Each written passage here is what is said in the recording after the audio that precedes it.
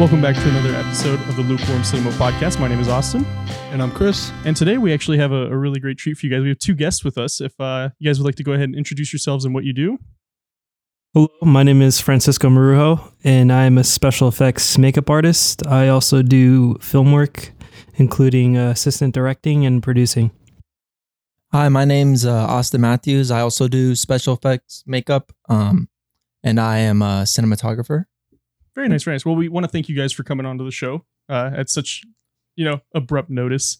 Once again, for people listening, George is still out of town because he doesn't love us. So we'll go ahead and do this episode without him. So just to kind of a brief start. So how did you guys get started in the industry? So our start was really random. Now that I think about it, so I'm obsessed with Star Wars. I always have been, and I wanted to make my own armor. So I figured out how to do it. I made my own armor, and in the process, I picked up sculpting. And then I was like, hey, you know what? I really love special effects makeup. I love masks. I love all that stuff. So let me try and figure that out. And at the same time, I told Austin what I was doing. I was like, yo, we should do this. This is pretty cool. And he was like, yeah, let's do this. Yeah. So we just picked it up, and that's honestly how we got our start. Yeah, I honestly wasn't even really interested in special effects. I was just focused on going to film school or doing film in college. And then we actually got back into contact. I don't think we talked for years. It was longer than that, I think. It was it was high school. Yeah. And then hit him up. We hung out, and then he told me about what he was doing. And I was really interested in it because those were the kind of films I wanted to make. Mm. So we just started hanging out and kind of doing it. Okay, so just for a little background for everybody here, what kind of films have you guys done? I mean, we're not expecting, I did Titanic, even though we're probably all too young to have worked on Titanic. So the majority of our work is all short films through students at UNLV, independent short films, which I feel like that's more of our favorite stuff to do, just because we have a lot more freedom to work on it. But we have worked on one semi-major. No, not major. It's still an independent film, but it had a little bit bigger of a budget. Right. It's a feature-length film. Yeah, it's on Amazon. It's called Alien Domicile. We worked on the creature suit for that. Yeah.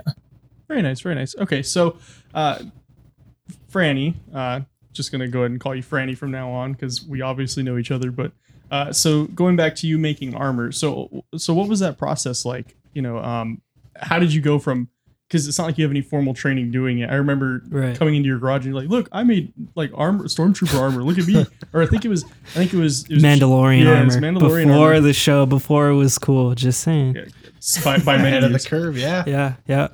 What kind of material were you using for that, though? All right. So what I did was I found templates online. I printed them out, right?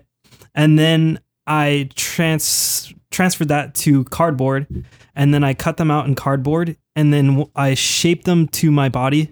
And once I got that figured out, I fiberglassed them, and that took me so long. I had to learn fiberglassing and a whole bunch of different stuff. That's cool. I've seen some people doing some stuff like that. I have a buddy named Aaron. He tries to do Mandalorian armor. Mm-hmm. So fiberglass, is that something that costs a lot to go through, or fiberglass? Where do you buy fiberglass? Are you on a government watch list now because you bought it? No, not at all. Are you buying 1/4-inch pipe sections? What are you building? No, it's actually really cheap. I mean, at the time, the reason why I did it out of fiberglass and building it myself was because I was straight out of high school. I was broke. I had no other means. Didn't really even know materials. No, I didn't. Mixing?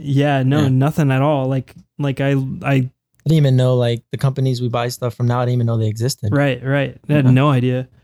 I mean, my dad worked in an auto body at a trash company, so he knew like fiberglass work and all that stuff. So I asked him, and he guided me a little bit. But I already was so far into the project that everything he told me just was like, okay, Dad, I already know that. But Where were you, 6 months ago when I first needed to know this? Right. I mean, he gave me some supplies too. And I mean, he showed me a little, like some techniques that I didn't know, but I mean, yeah, it was all just self-taught. I don't even think I really even found any YouTube videos or anything Just like that trial at and all. error. It was a lot of trial and error. And thankfully it was a It seems to be success. working. Yeah.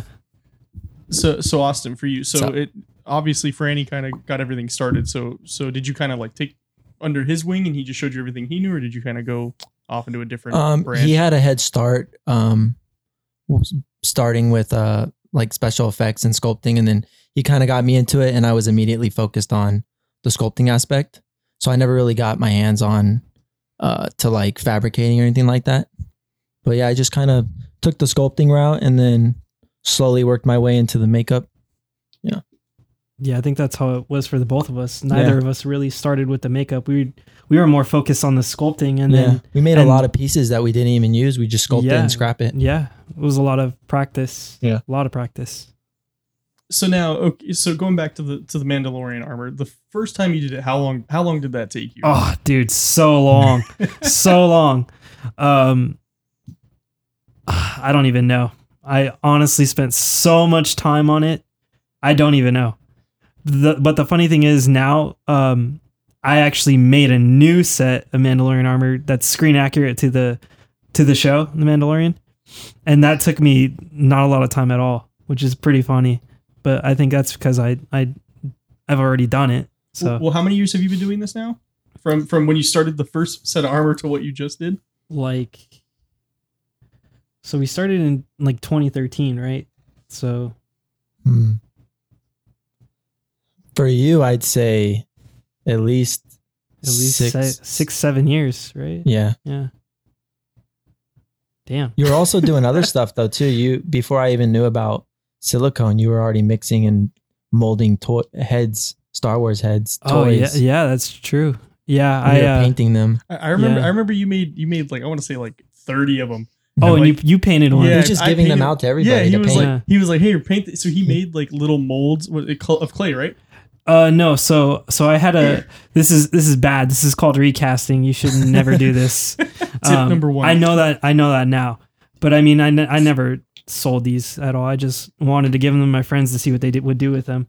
So I have there's this company called Sideshow Collectibles, and they make higher end like figures. Like they're 6 scale figures, so they're 12 inches in height.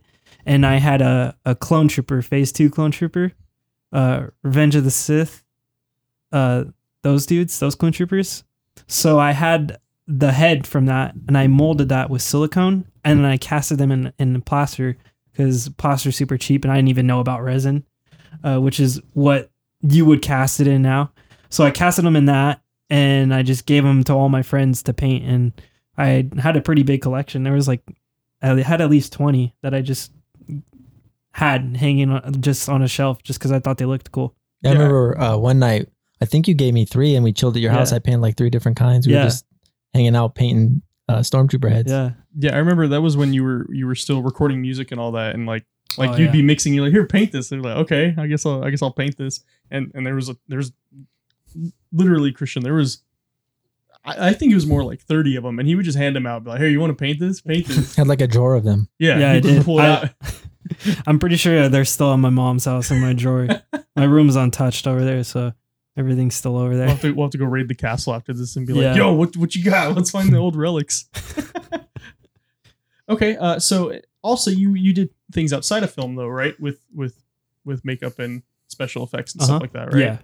So I'm heavily into the horror and like haunted house aspect of special effects makeup and mask making. I love it. It's another thing I'm obsessed with is just horror. So we're slowly getting our start through the haunted attractions industry. We've linked up with this company called Boneyard Effects, and that's who we're working with right now. We're doing a lot of prosthetic pieces for them right now, and We were able to do live makeup demos at conventions for the first time because of them. So Yeah, the whole haunt scene is really how we got into more of the makeup aspect of special effects. Yeah, and I feel like because I know people who are trying to get into film, with more of the special Mhm. effects side, and I feel like I've told more people you should try doing like the haunted house, stuff like that when that Oh, comes around, because yeah. it seems like it worked for you guys. And it's Yeah. live theater. It's literally what it is. It's live theater. It's live theater in its rawest form. It's awesome. I love it. You build your chops up with it. I'm assuming because I've never been there to do it, and I've never done that. But it seems like it's very like rigorous. Like, hey, we need this right now. Oh yeah, you'll have an actor come in and they're like, we need to be on the floor scaring in 30 minutes and need you to make me in a zombie. And Yeah. it's like you have to apply a piece and Right. get the paint done, and it has to look good. I need an hour long worth of prosthetics Right. applied to me in Yeah. 10 minutes. Let's go. Yeah, it's very grueling but very rewarding process. Okay, so you guys have done more student films, more independent films than anything. What do you guys like about that? I mean, obviously you don't have anything to reference, like, oh yeah, I worked for Michael Bay or James Cameron and all that, but With film, I'd say it's the filmmaker has a very strong idea of what they want, so they kind of give you that guidance, like this is what I need and these are like the things you need to hit. And then the nice part is the budget. So it's like some things that we don't do because maybe we don't have the money. It's with a film that's like, hey, I need a creature suit or I need this. They give you the budget, and it's cool because it's like we're working, but we're still getting to do what we love. yeah, it's basically just like, here's free money to do what you like. Yeah. Yeah, exactly. I think that's the coolest part about it. And usually with independent films, you have a lot more freedom to explore different ideas. And Yeah, because I feel like especially working with student filmmakers, they don't really know anything about special effects. So they'll literally just tell you, hey, I need this. And they're like, I trust you, go crazy, do what you got to do. Just get make it it look done. good. Yeah. See, So- I think that's cool though, because it allows you guys to let creativity flow more instead of being like, oh, well, the director said I got to fit, within these restrictions and get this done with this and these materials. So, okay. So I have a question. So basically, you get a concept, Yeah. and they say, "Here's what it's gonna be," and you got to do it. After you get that concept and that idea that they give you, what's your first step there? So the very first step, you will meet up with the director. They'll give us their vision, and then usually we'll tell them, okay, I kind of have an idea of what you want, but can you send me like references? Like references are like key. Just send us pictures of everything, like the closest to what you want. And then what we'll do is we'll go in and we'll start either sketching something, or we'll just start putting clay on a head form. If we already have a head form, in most cases you would like get a cast of the actor's face and do all that. But just start working with the clay and then send them updates. And if they have feedback on what you're working on, they'll just give it to you and go from there. Okay, so you're sculpting with clay. Yeah. And then you're basically coming up with what the, I guess, prosthetics are going to be. Yeah, the prosthetics. yeah, I mean, it just depends on what Yeah. it is. There's some projects where it doesn't need to be a prosthetic. It needs to be like a mask. Like you worked on a short film where one of the main characters was like a bird creature, right? yeah. And you did a mask. It's just instead a of resin mask. Yeah. prosthetic, just because sometimes it's easier to do it that way. Or it doesn't, like the character, let's say, isn't talking or isn't like a key character with dialogue. So in that case, based on budget and what the character's doing in the film, we would go with something like a mask. So Okay, Yeah. so like a different situation calls for a different thing. yeah, It's like, here's an alien who has a bunch of weird flaps and shapes on his face. Maybe Mhm. that would be something that would have like a crazy prosthetic aspect. and also budget plays a big factor. Someone might want that alien, but they don't have the budget for it. So you have to make a practical Compromise. Yeah, you have to tell them, Right. well, these are the materials I can work with, and this is the amount of work we can do with the budget you're giving us. Yeah, so it all varies. There's a lot of different aspects that go into it. And would you say that you have a lot of do you get creative control over certain parts of the idea? Like when you're sculpting, what do you what do you put into it past what the concept says to do? Well, I'd say like you always want to put your touch to it. Like you don't want it to look like everything else. You kind of want to be able to look at something and be like, okay, I can see where like the artist put like a little bit of themselves into their work. So I think with that, I think you would say too, it's like it's, for example, like, oh, I want a cat, like someone that looks like a cat. But it's like, okay, so I'm not just going to make it like someone with a cat face. I'm going to go in, I'm going to try to change up things, but not make it look too unrealistic. You keep the forms there. And then they'll give you other things too, like, oh, this character needs to be aggressive, or like this character's sad. So that also helps a lot too. Cause then when you're sculpting, you're not just making a generic face, you're giving the character expression. So yeah. That's cool. Very nice. So kind of dig back to the roots. Like, so what do you guys draw a lot of inspiration from? Obviously, Franny, you like a lot of horror films, but you know, is there like a certain film that just sticks out to you that you're like, oh, I love the prosthetics on that. I wish I could, you know, mimic that, or even, you know, just work on that. So many. Like, I feel like the reason why I even got interested with film or anything like that was because of Star Wars. Just growing up, I that's just what my mom and dad showed me, was just Star Wars. And my dad would sneak showing me scary movies. Like the first scary movie I ever saw, I literally remember this. I was like maybe 3 or 4 years old, and my dad was watching The Exorcist. And I remember my dad telling me, he's like, you cannot watch this. And I was like, why? It's just a movie. And he's like, this is not a normal movie. And I was like, okay, whatever. So I went to my room, and my dad was, so how our living room was set up was that the couch was facing the TV, and I was able to sneak from my room and sit behind the couch, and I was peeking from behind the couch watching this movie, scared out of my mind, like, holy shit, what is this? And and after that, I mean, I just got way into horror film just because I was so scared. You know, it like influenced me to figure out what exactly it was, like how did they make that person look like that? And then I discovered like the special effects aspect of it. And then I remember every single movie we got, it doesn't matter what it was, I would watch the special features, like behind the scenes features, and I'd be like, wow, that's really cool, they did that. Yeah, I think definitely with the Star Wars films, I did all that, and then like all the Lord of the Rings films, and then Indiana Jones. Like I have the box set, and it has the entire DVD that's just special features. I watched that thing like probably 15 times now. Yeah, it's awesome. Just it's really cool seeing how it works behind the camera. You know, just thinking about all the different people it takes to make just the one scene happen. It's crazy. See, you were way ahead of me with that. You were like beyond what I was doing. I never looked at films like that, like, because I feel like it's the same way. If you don't make films, you watch films differently. Like you don't look at film the same way someone that makes the films would watch it. For me, it was the same way with makeup. I didn't even know what makeup was, like how much of the stuff I was watching had makeup or special effects. I just loved those type of movies, like science fiction, anything with crazy characters.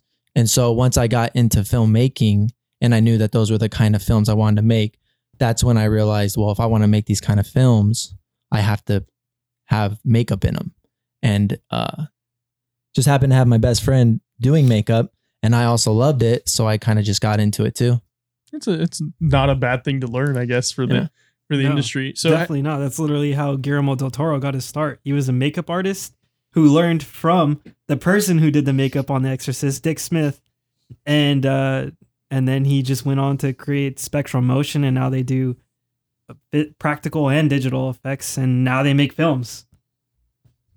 So it's out there, kids. You know, just work your way up. Yeah. First, you got to be a janitor, though. You always have to be a janitor. Yeah. Oh, yep. Okay, so it sounds obviously you guys have worked on other people's films. Have you guys done any films of your own at this point yet? Yeah, we've done a couple short films. I'd say around like 4 or 5. Yeah. I think 3 of those have effects in them. Yeah. Just independent. I think the longest one we have is like 10 minutes long.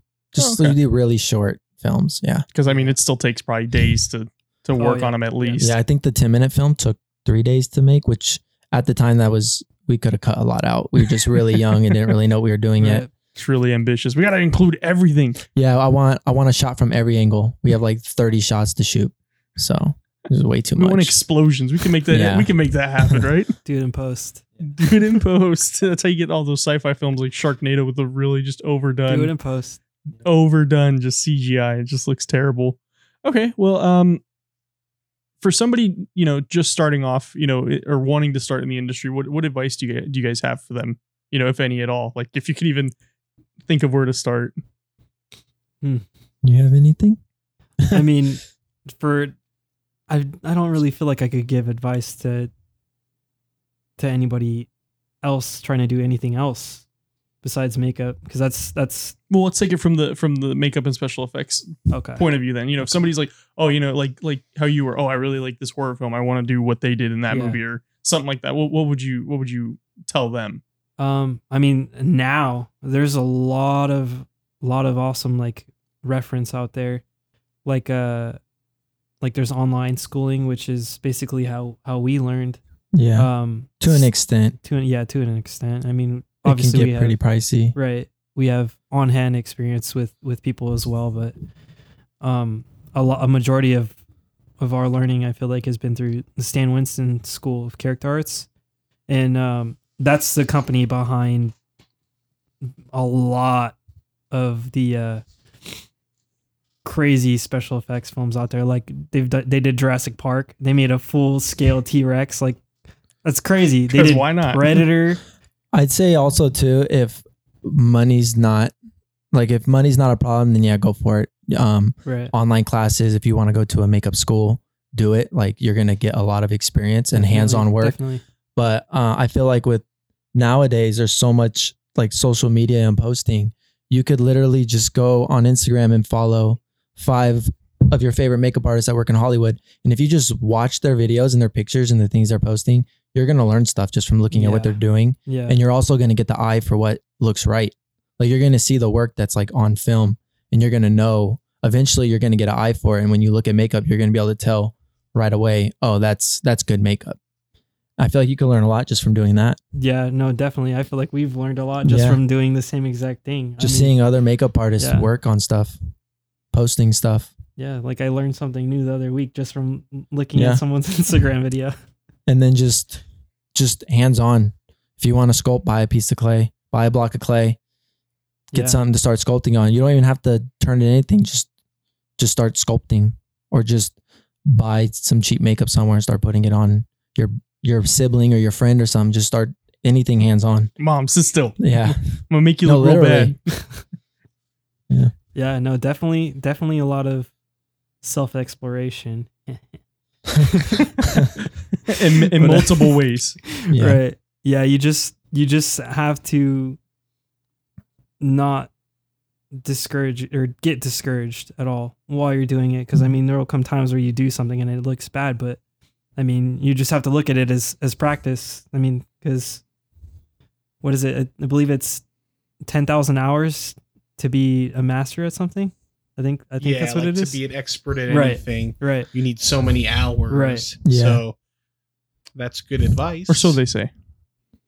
I feel like it's true. Get an overnight certificate. Be safe, because there's a lot of chemicals out there that can be pretty hazardous, and there's also some chemicals that look alike, or like you might think, oh, I think this is what this is for, and you could really cause some damage to yourself or other people working with it. Just definitely do your research before you mess with something. So you have formal education in film? Are we hearing that correctly? Okay, so what did you get formal education for? I went to UNLV and got my bachelor's in film. Okay. Yeah. So what kind of, I don't want to say classes, but like what did you take away the most from that? You just learn a lot about how shooting actually works, how much goes into it, and like how many people it actually takes to make a film. But with my classes, it was all over. Like there was like your majors that you needed to take, and then there was a lot of classes where you could kind of play around and be like, oh, I have to learn the history of film. Do I want to learn this history of film or like a different category? But But you kind of just pick what you want to. I went to school. Me and my brother really focused on directing, and then I kind of drifted off and got camera equipment, and I started focusing more on the cinematography. Okay, so I guess if we want to branch into that, if you could just explain it to us normies, what exactly cinematography is. Cinematography would be Cinematography. Yeah, cinematography would be camera, Okay. lighting, all that. Well, cinematography specifically is camera, but there's lighting and all kinds of other things that go into it. Kind of like the way you film something. Yep. The way you choose to film something. So like as somebody who's like doesn't know about industry stuff, when I like see like a director use like a really cool camera angle, I think like that's cinematography. Would you say that? Shots, angles, lighting, the way a scene's lit. That all ties into cinematography.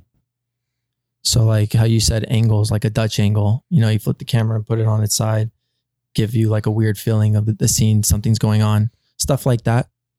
Is that something you'd use in a horror movie? You could work in a lot of different kind of movies. Just depends on the scene and what's going on. But it plays a big part in the story, cinematography. Like you can use the camera to help tell the story, if that makes sense. The way you're saying it, it's kind of like, in a panel of a comic book, you have to like deliver a certain plot point. Yeah. In a movie, you have to frame the story to be understood. Oh right? yeah, of course. Like you've seen it in like love movies, for example, or like two people talking and a moment gets really serious or intimate. You may not notice it because you're used to watching movies all the time, but a scene will slowly push in and get closer. So you have shots, you'll have like wide shots. Maybe a scene starts wide, and as the scene gets more intimate or the conversation gets more serious, you'll notice the camera get closer to the actors. So when it's cutting, it may start on a medium and then it might work its way into a close-up to really emphasize the emotion that's going on with that character. So yeah, like that is kind of like an example of camera. Okay. Yeah. So go ahead if you guys can walk us through what like a typical day is, on set for an independent film. Cause I'm pretty sure we can watch, documentaries, but that's what it looks like. It's, Yeah. Well, the first thing you do is you arrive, for a student film, you arrive when your call time is, but they're already 40 minutes behind schedule. So it's perfect for a makeup artist because you have plenty of time to do touch-ups or whatever. They'll just be like, oh, hey, yeah, we were supposed to shoot his scene at 11, but, I think we're running a little late, so you don't have to have makeup done until 12:30. It's lunch. Yeah. Sorry.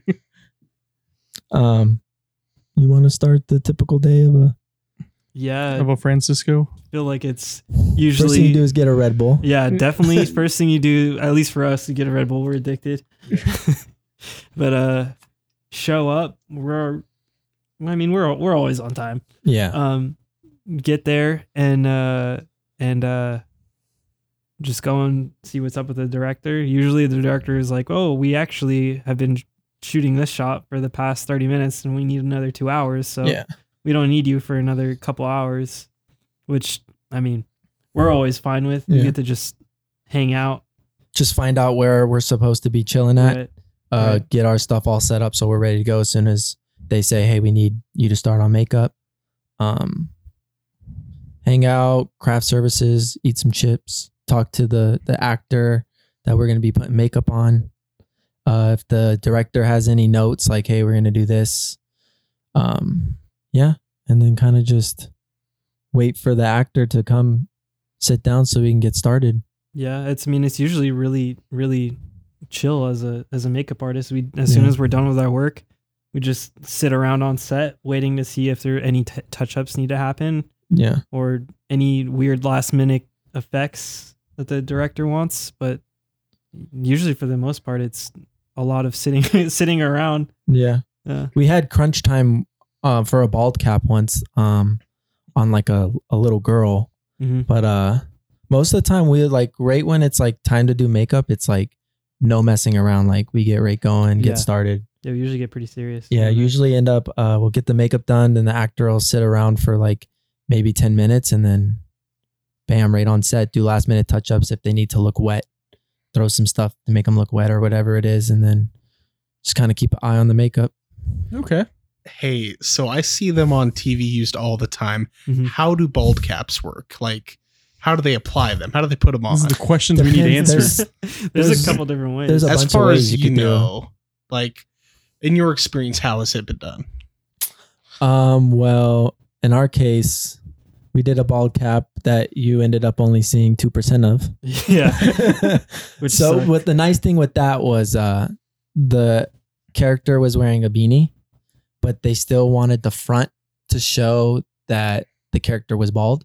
So they kind of lifted it a little bit, but we just applied a plastic cap, Yeah. which is just a bald cap made out of plastic, which pretty much melts away with acetone. or 99% alcohol, whichever. It depends. Just do that. Just glue it to the front. Make it the front look really good around the ears. Cut the plastic off around the ears. Blend it in. Paint it. And then put the beanie on and cover it. Yeah. Yeah. But Your there's hard work other- is appreciated. there's a bunch of other ways to do bald caps, like depending Yeah. on if the character's actually bald headed in Right. the film. And they're gonna show it like for let's say Avengers Endgame or Doctor Strange. Yeah, a silicone. The what's her name? The Chosen. She's like the ancient her- one. the or ancient one. There we go. something yeah. to that effect. Yeah. That was FX. That she didn't actually shave her head for No, she's got a full head of hair. What they did, so they would comb all the hair back, and they would use a special industrial grade gel, like Gorilla Snot or something like that. In our case, it's called Gafquat, and it's water soluble. So you would comb it with the Gafquat and get the hair as flush with the skull as possible. It's easier with shorter hair. It's a lot trickier with longer hair. It's really tricky with long hair. But once you get the hair as flat as possible, then you would apply the plastic cap, which is what Austin was saying, and then you would have a prosthetic piece, which actually has forms on it or Sculpted on their head. on their head, so it has any definition you need. Like if a character has like a giant scar in their head, which I believe the ancient one had like a couple Or scars. just to give them the head shape back. Because Right, when you right. just put a plastic cap or like a rubber cap, it pretty much is just going to look like right. an egghead. Yeah, it's pretty lumpy too. Like with, Yeah, with the especially hair. with long hair. Yeah. Yeah. So the piece he's talking about, like a silicone piece, an encapsulated silicone piece that is sculpted on the actor's head. Right. And then they use that to go over it because it keeps its shape and it looks way more realistic. It looks really realistic. It's hard to tell. Like if you and you if can you punch watch hair that, in it too yeah, if you yeah. wanted to give a character completely different hair. They did it. They did it for the Woo. What's his I don't know, isn't it? In the Avengers. in the Avengers Endgame? He I remember seeing He the was pictures bald. for that makeup. That was Yeah. crazy. and he needed his hair, and he couldn't do anything with his actual hair due to contract obligations with another film. So they had to fabricate a whole new set of hair for him, and to do that, they had to punch the hair, which is a crazy long It literally process. looked looked like to do- somebody's You have to scalp do on a individual's piece, head. on like just hanging on something, and then they applied it. Yeah, you have over. to do like each individual hair, Each right? individual hair. Yeah, that's right. So, something recently in popular movies that I've seen that was very funny, that has to do with hair and effects. In the new Justice League, Superman. Oh, he has a Sup- mustache, and they had to CGI it out. Yes. Which Yeah. they could have done a prosthetic to cover it up, but I don't know how that would have looked though, because he had a thick. Oh, his that is mustache was true. thick. Do you guys remember the context as to why that happened? I mean, I don't know how those contracts work, but I mean, I would say shave the stash and then let the other film put a fake mustache on him. yeah, I think it just comes down to who's paying more money. Yeah. I think they had a reshoots is Uh-huh. what it was, Right, because right. And he had this. Yeah, You had it for Mission Impossible. I think that's what it was. Or the Sam, was- Uncle. I Uncle? couldn't tell you. No, I'm pretty sure it was Mission Impossible. Oh, Sorry, fellas, it's got to stay. Yeah, Do yeah, what you get paid to do. yeah. That comes down to. but to we'll see studio when semantics at that Snyder's cut comes out how that looks. Oh, see, people are really excited for that. That's really interesting. Yeah. And even though I'm not a big fan of the DC films, I'd like to see how that stacks against what we've already seen. Yeah, I'm excited for it. I feel like it'll be cool to see. I feel like he just makes What good he- films. Yeah. Dawn of the Dead. Dawn of the Dead. That's Just my the way favorite he, zombie just the movie. way Which he, one did he do? He did the remake, He did the the Dawn of the remake. Dead The remake. one- The remake was pretty good. Yeah. He's really a very like a visual director. Like the Uh-huh. things he puts on camera look like they come straight out of a comic book. Well, like Yeah. Watchmen, right? Watchmen Yeah. is so good. Yeah, I don't like- care what anybody says. Yeah. I love the noir kind of vibe of Watchmen. I do. Yeah. I do remember the Dawn of the Dead when I was a kid watching the behind the scenes for that. That was cool Yeah. seeing how they did like the Yeah. the scalps would just like explode and Yeah. all that. That was cool. I watched that feature over and over again when I- it came out because I've I was watched it a couple scared. times. Yeah. I was super scared of that movie. Watchmen? Me too. No, Dawn of the Dead. Oh, Dawn Zack of the Snyder Dead. one. Yeah. It's a good movie. It It's a really is. good movie. The chick gets chainsawed in half. Oh It's so my crazy. god! And I thought that was cool how they did that because I was yeah. like, did they just like CGI? No, they just No, had that was whole, a practical effect. They had a whole They like, straight up, that was a real chainsaw Yeah. to like a body double. It was nuts. Wasn't that his first movie? Yep, He directed. it was his first. Yeah. He it was. his He first didn't one. he do. Wow. He did Jeep commercials or something. Yeah. something like that. Yeah, And then he got to direct. yeah, and then people were like, "Who the hell is this guy? What? This is Yeah. great." And I think it still has like a really great like Rotten Tomatoes and Metacritic score too. Yeah. But people were like, "It's not as funny as the original." It's like, no, but it's a good ass zombie movie. Yeah. It's one. It's like Tom Savini's in it. That's all you need, man. Now, what about From Dusk to Dawn? Oh, The fucking the cock gun. Sex Machine. Oh, That's is Tom it? Savini. Yeah. Yeah, What's Sex Machine? That's what. What's Sex Machine? that's his name. Oh, that's his name He in goes, the movie. He goes, I'm Sex Machine. Oh, okay. How are you? Or something weird like that. Oh, okay. is because I don't remember exactly. Is he the guy in Dawn of the Dead that's like telling people how to like kill them? He's like the You cop. gotta shoot them in the head. Yeah, that's It's him. like the cop, right? He's the sheriff. yeah, with like the aviators and everything. Yeah, on. Okay, he, yeah. he gets zombified later on Yeah, too. he's a practical effects artist, right? Yep, Or- he's the one who did the original Dawn of the Dead. so they were like, "Hey, you want to come back?" yeah, so It's also funny. Zack Snyder's in one of the opening scenes too. There's a scene where there's like a bunch of guys with like MP5, or he's holding an M60. oh, is he? Yeah, it's him. I didn't know that. Yeah, I watched the commentary. He's like, "Oh, that's me. That's my one scene with me in it." And there's a bunch of you don't see the zombies coming. It's just that it's like four dudes in like And they just Secret start Service shooting, gear, yeah. and they're just mowing down. And he's one of them. Yeah. Damn. I mean, I if didn't it's know your that. first film, hell yeah, you put yourself in Hell it. yeah, right? with a big old budget like that.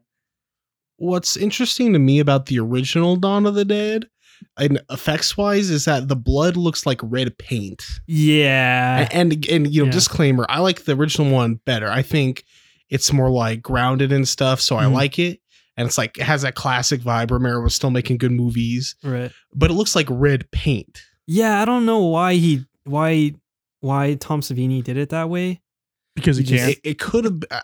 Now this is just a theory because I don't know, Mhm. but it could have been. It can't look too real. So that's possible. why in modern movies I heard sometimes they make the blood look really like black almost. Yeah. So what's the rating on the film? Like what? I don't remember. I'm pretty sure it's R. Because if it's When did if it come it's- out? Because R actually did this on the last episode. R didn't come out till Oh. Indiana Jones and the Temple of Doom. It was, Oh. or it's PG-13. Excuse me. So R was there, but PG-13 wasn't there yet. So it might have been like a PG-13. because that's film why when it they came do out. Black Blood, right? Depending on the That's- rating of the that's film. what I Yeah. heard. I feel like it looks more To realistic like that. make though. it less violent. like when it coagulates and everything. I feel the like it the looks a little more black realistic. one looks a little bit more realistic than what they did in like Dawn of the Dead, where Yeah. they're like, Right. let's go bright, let's make it look. It looks like they went to Home Depot, got Yeah. paint, Yeah. and did that with all the blood. Yeah. I don't know. That's interesting. I never And I wonder if somebody could like edit it, like to make it Like, put a make mod all the on it. blood What look- if they just wanted to be like bam, like they just wanted it to really hit? on Maybe the that's what he screen? wanted. Could Maybe he pop. wanted just like a bright, be like, yeah, that's blood. Yeah. I know Deal with Tom Savini actually fought in Vietnam, and that's why he got into special effects Oh my! because he had all these crazy images burned into his head, and he was like, I need to get this out of my head somehow. So I know he- what a decapitated head looks like. Yeah, no, you don't want to see it, but I'm going to show seriously. you. That's terrifying. I never Yeah. knew that. Yeah. Yeah, and it's what the cool thing about that is he started out right, and he trained K&B Effects, which is Greg Nicotero and Howard Berger, and they work on basically every new zombie film that comes out. Like they've worked on The Walking Dead. Nicotero, I recognize from The Walking Dead. Yeah, and he's a producer now. Yeah, and, Moving and a up in the world. director. Yeah, that's how you do it. So I've heard from mostly just internet trolls that the special effects was better in the 80s than it is now. What are your guys' take on that? Not It wasn't better. It's just they used a lot more special effects than CGI. Because I mean, That's all they had. look at films with CGI in the 80s. It's not like it is today. No. I think of Children of the Corn Mhm. and the original at the end of the movie. There's like the demon god or whatever, and like it's like a CGI hump in the ground that's like following them. Oh, right. Yeah. They called it he who walks behind the rose. He was like the big like scare at the end of the movie, and it looked just terrible. Yeah. It's like this is their first attempt. It's really bad. Right. I feel like you remember like when you're little and you watch those kind of movies, how amazing they are. But then if you go back and watch them, completely different. Yeah. Some of those films don't hold up. So what films do you guys think from the 80s still hold up with their practical effects? Oh my God. American Werewolf in London. Oh yeah. The Thing. I mean, The Thing. The in Things was particular, I'd really say, cool yeah. though. Like Yeah. I recently saw some scenes of it recently, and I was like, that still looks pretty good. And then they redid it, right? oh yeah. That one looked the CGI that is one- cool in that that one. That one actually isn't a remake. It's a That's a it's a prequel. It's a prequel made in the future. So Is it in the future? No, Because at the end it's the dog. well, they made it in the future, but It's a It's a prequel. prequel. It's a prequel to the sequel to the. but it's like Star Wars. yeah. I remember seeing the CGI for that, and that was crazy. Like how it just like melts Yeah. into people. Like that was I mean, when I've got gripes with that. With well, let's hear them. So when they did that, the company who did the effects on that, Studio ADI, they actually outbid KMB Effects. KMB was originally supposed to do it, but they underbid them. So Studio ADI got to do it. So they did that, and they made all these cool. You can see the practical videos effects. of it, Yeah, too. they're There's all on tons. YouTube. They're amazing. They did all these cool practical effects. They even did a practical effect where the faces were blending together like that without the CGI. They did it was everything like an practical. animatronic head attached to the actor. Wasn't it? Right. Yeah. And then like more, it was weird. I don't even know how they did it. But they had all these crazy effects that they built, and everything got plastered with CGI, like just more blood and more like random tentacles and stuff. And the company Studio ADI was pretty upset about that. So they went and made this film The called independent- Harbinger Down that it's not very good, but it's pretty awesome. Special effects. Yeah. Awesome special effects. So they just be like, well, we couldn't use these, so we'll just use them here. Yeah. And Matt just- Winston's in it too. Stan Winston's kid. Okay. Mhm. So you don't agree that special effects were better in the No, 80s? I just thought you saw more of it. Okay, Yeah, because you obviously they definitely didn't saw more have of the it. I feel CGI like it's capabilities. easier nowadays for films just to be like CGI. We'll just pay for You CGI. just hire these programmers to do Yeah. these animators. We'll just Yeah. do that in post. I mean, there's places for it. I mean, there's places where it blends and it marries well. Like one example that I can think of is spoiler alert for Breaking Bad. Oh, when okay. when Gus Fring gets half blown up, Okay, that is yeah. a half makeup and half digital effect. So they made him more hollowed out and gave him more bony kind of dead look with digital effects. I And they thought do that that was- in Terminator too. Yeah, they do it in Terminator as well. See, I with, thought that was all CGI. No, it's practical Okay. with digital, and then Like that's when it marries well. Like for example, with the half Terminator face, Mm-hmm. they'll do effects for like all the holes, and it'll be actual ripped skin, and then the underneath will be green, Right. so they can go in post and make it look like the machine underneath. Okay. Right. Sometimes it's easier, but Yeah. Okay, so this character suit that you guys did for that film on Amazon, walk us through that. What was the process on that? Well, that was makeup on a budget Okay. at its finest. yeah, we didn't get paid for that one. Yeah.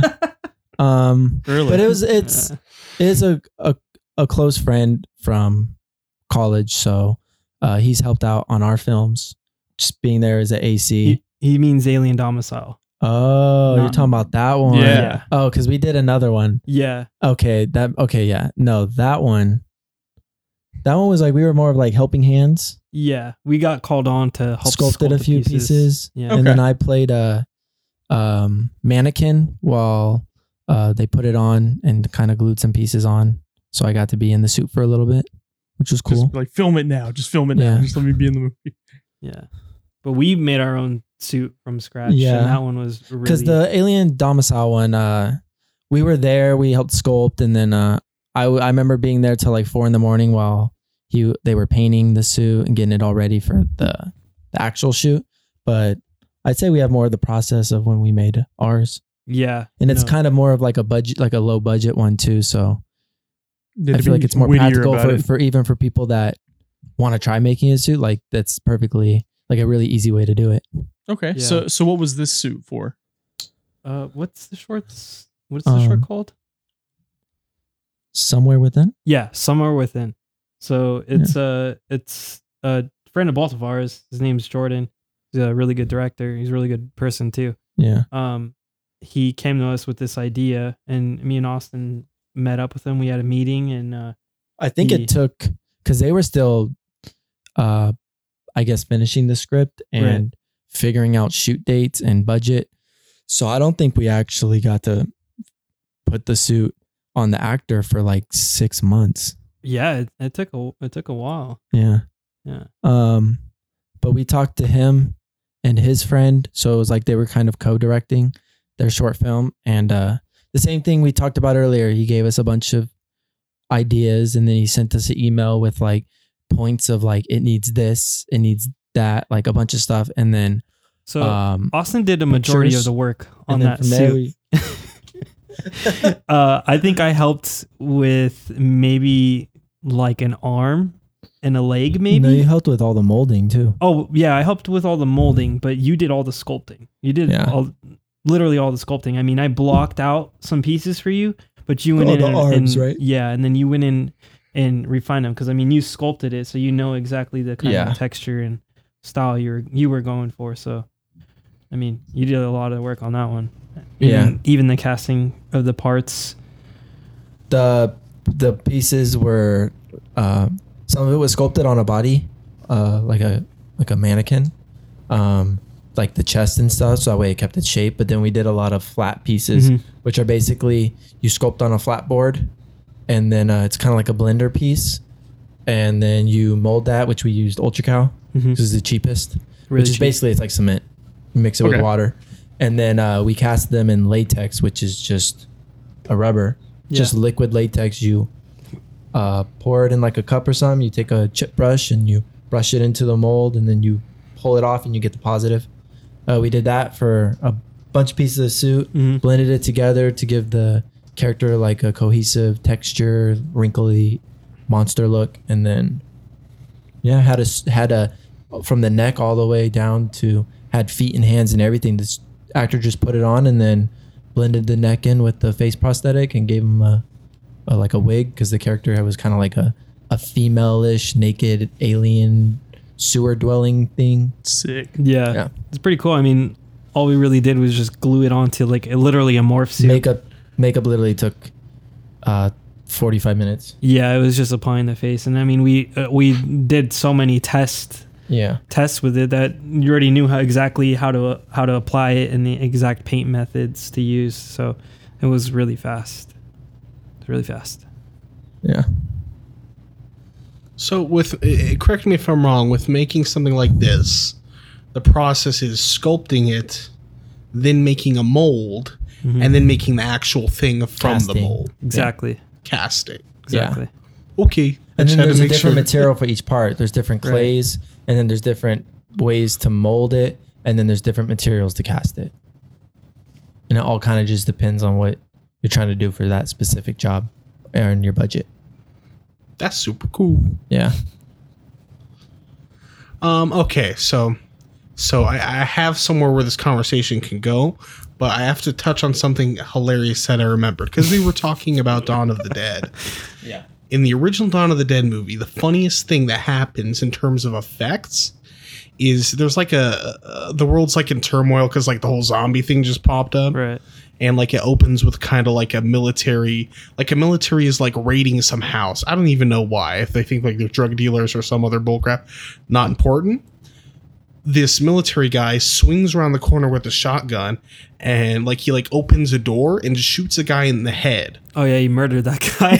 And here's For how no reason. Here's how it plays out. It shows the guy point the shotgun, then it quick switches to a shot of the guy's head, but it looks like they make his head explode, but it looks like they took like ground beef or something. Yeah. And it looks like an explosion of ground beef. You're like, that's not the guy's friggin' head. Right.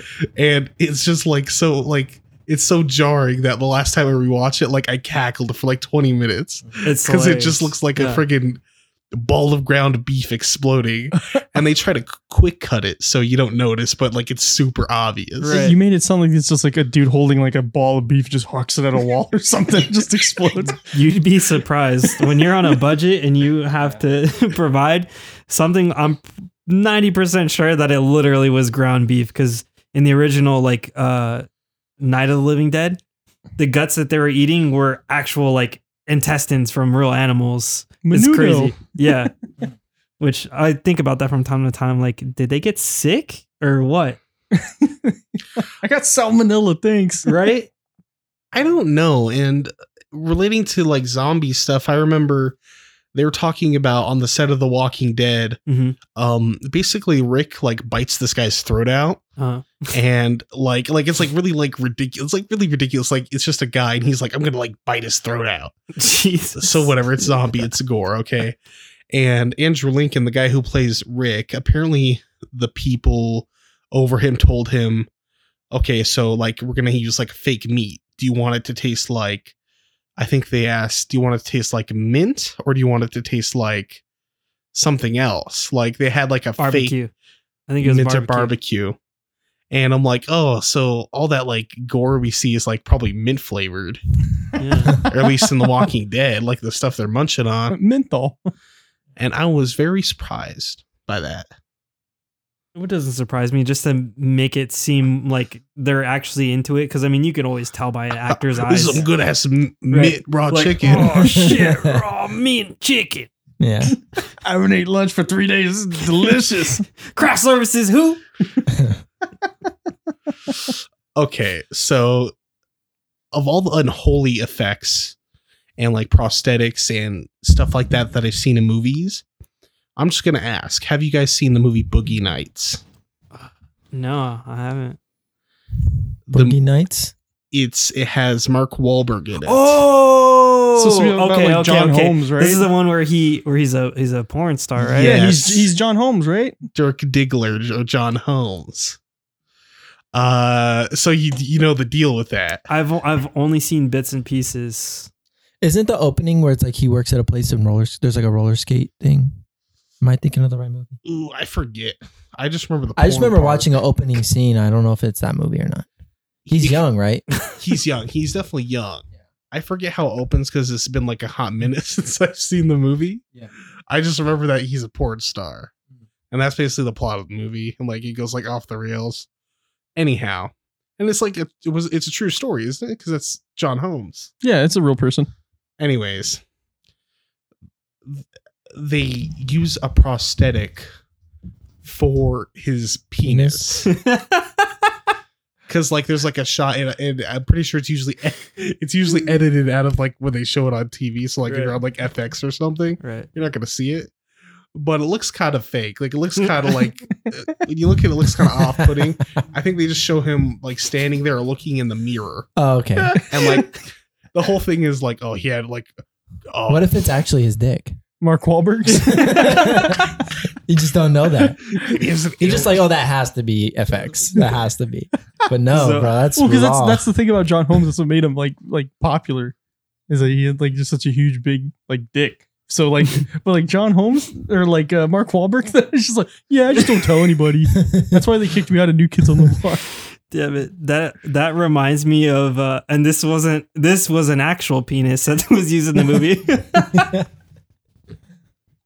I can't remember the name of the movie, but it's got I think it's like Pop Star or something like that. It's with Andy Samberg and the other dude from Lonely Hearts.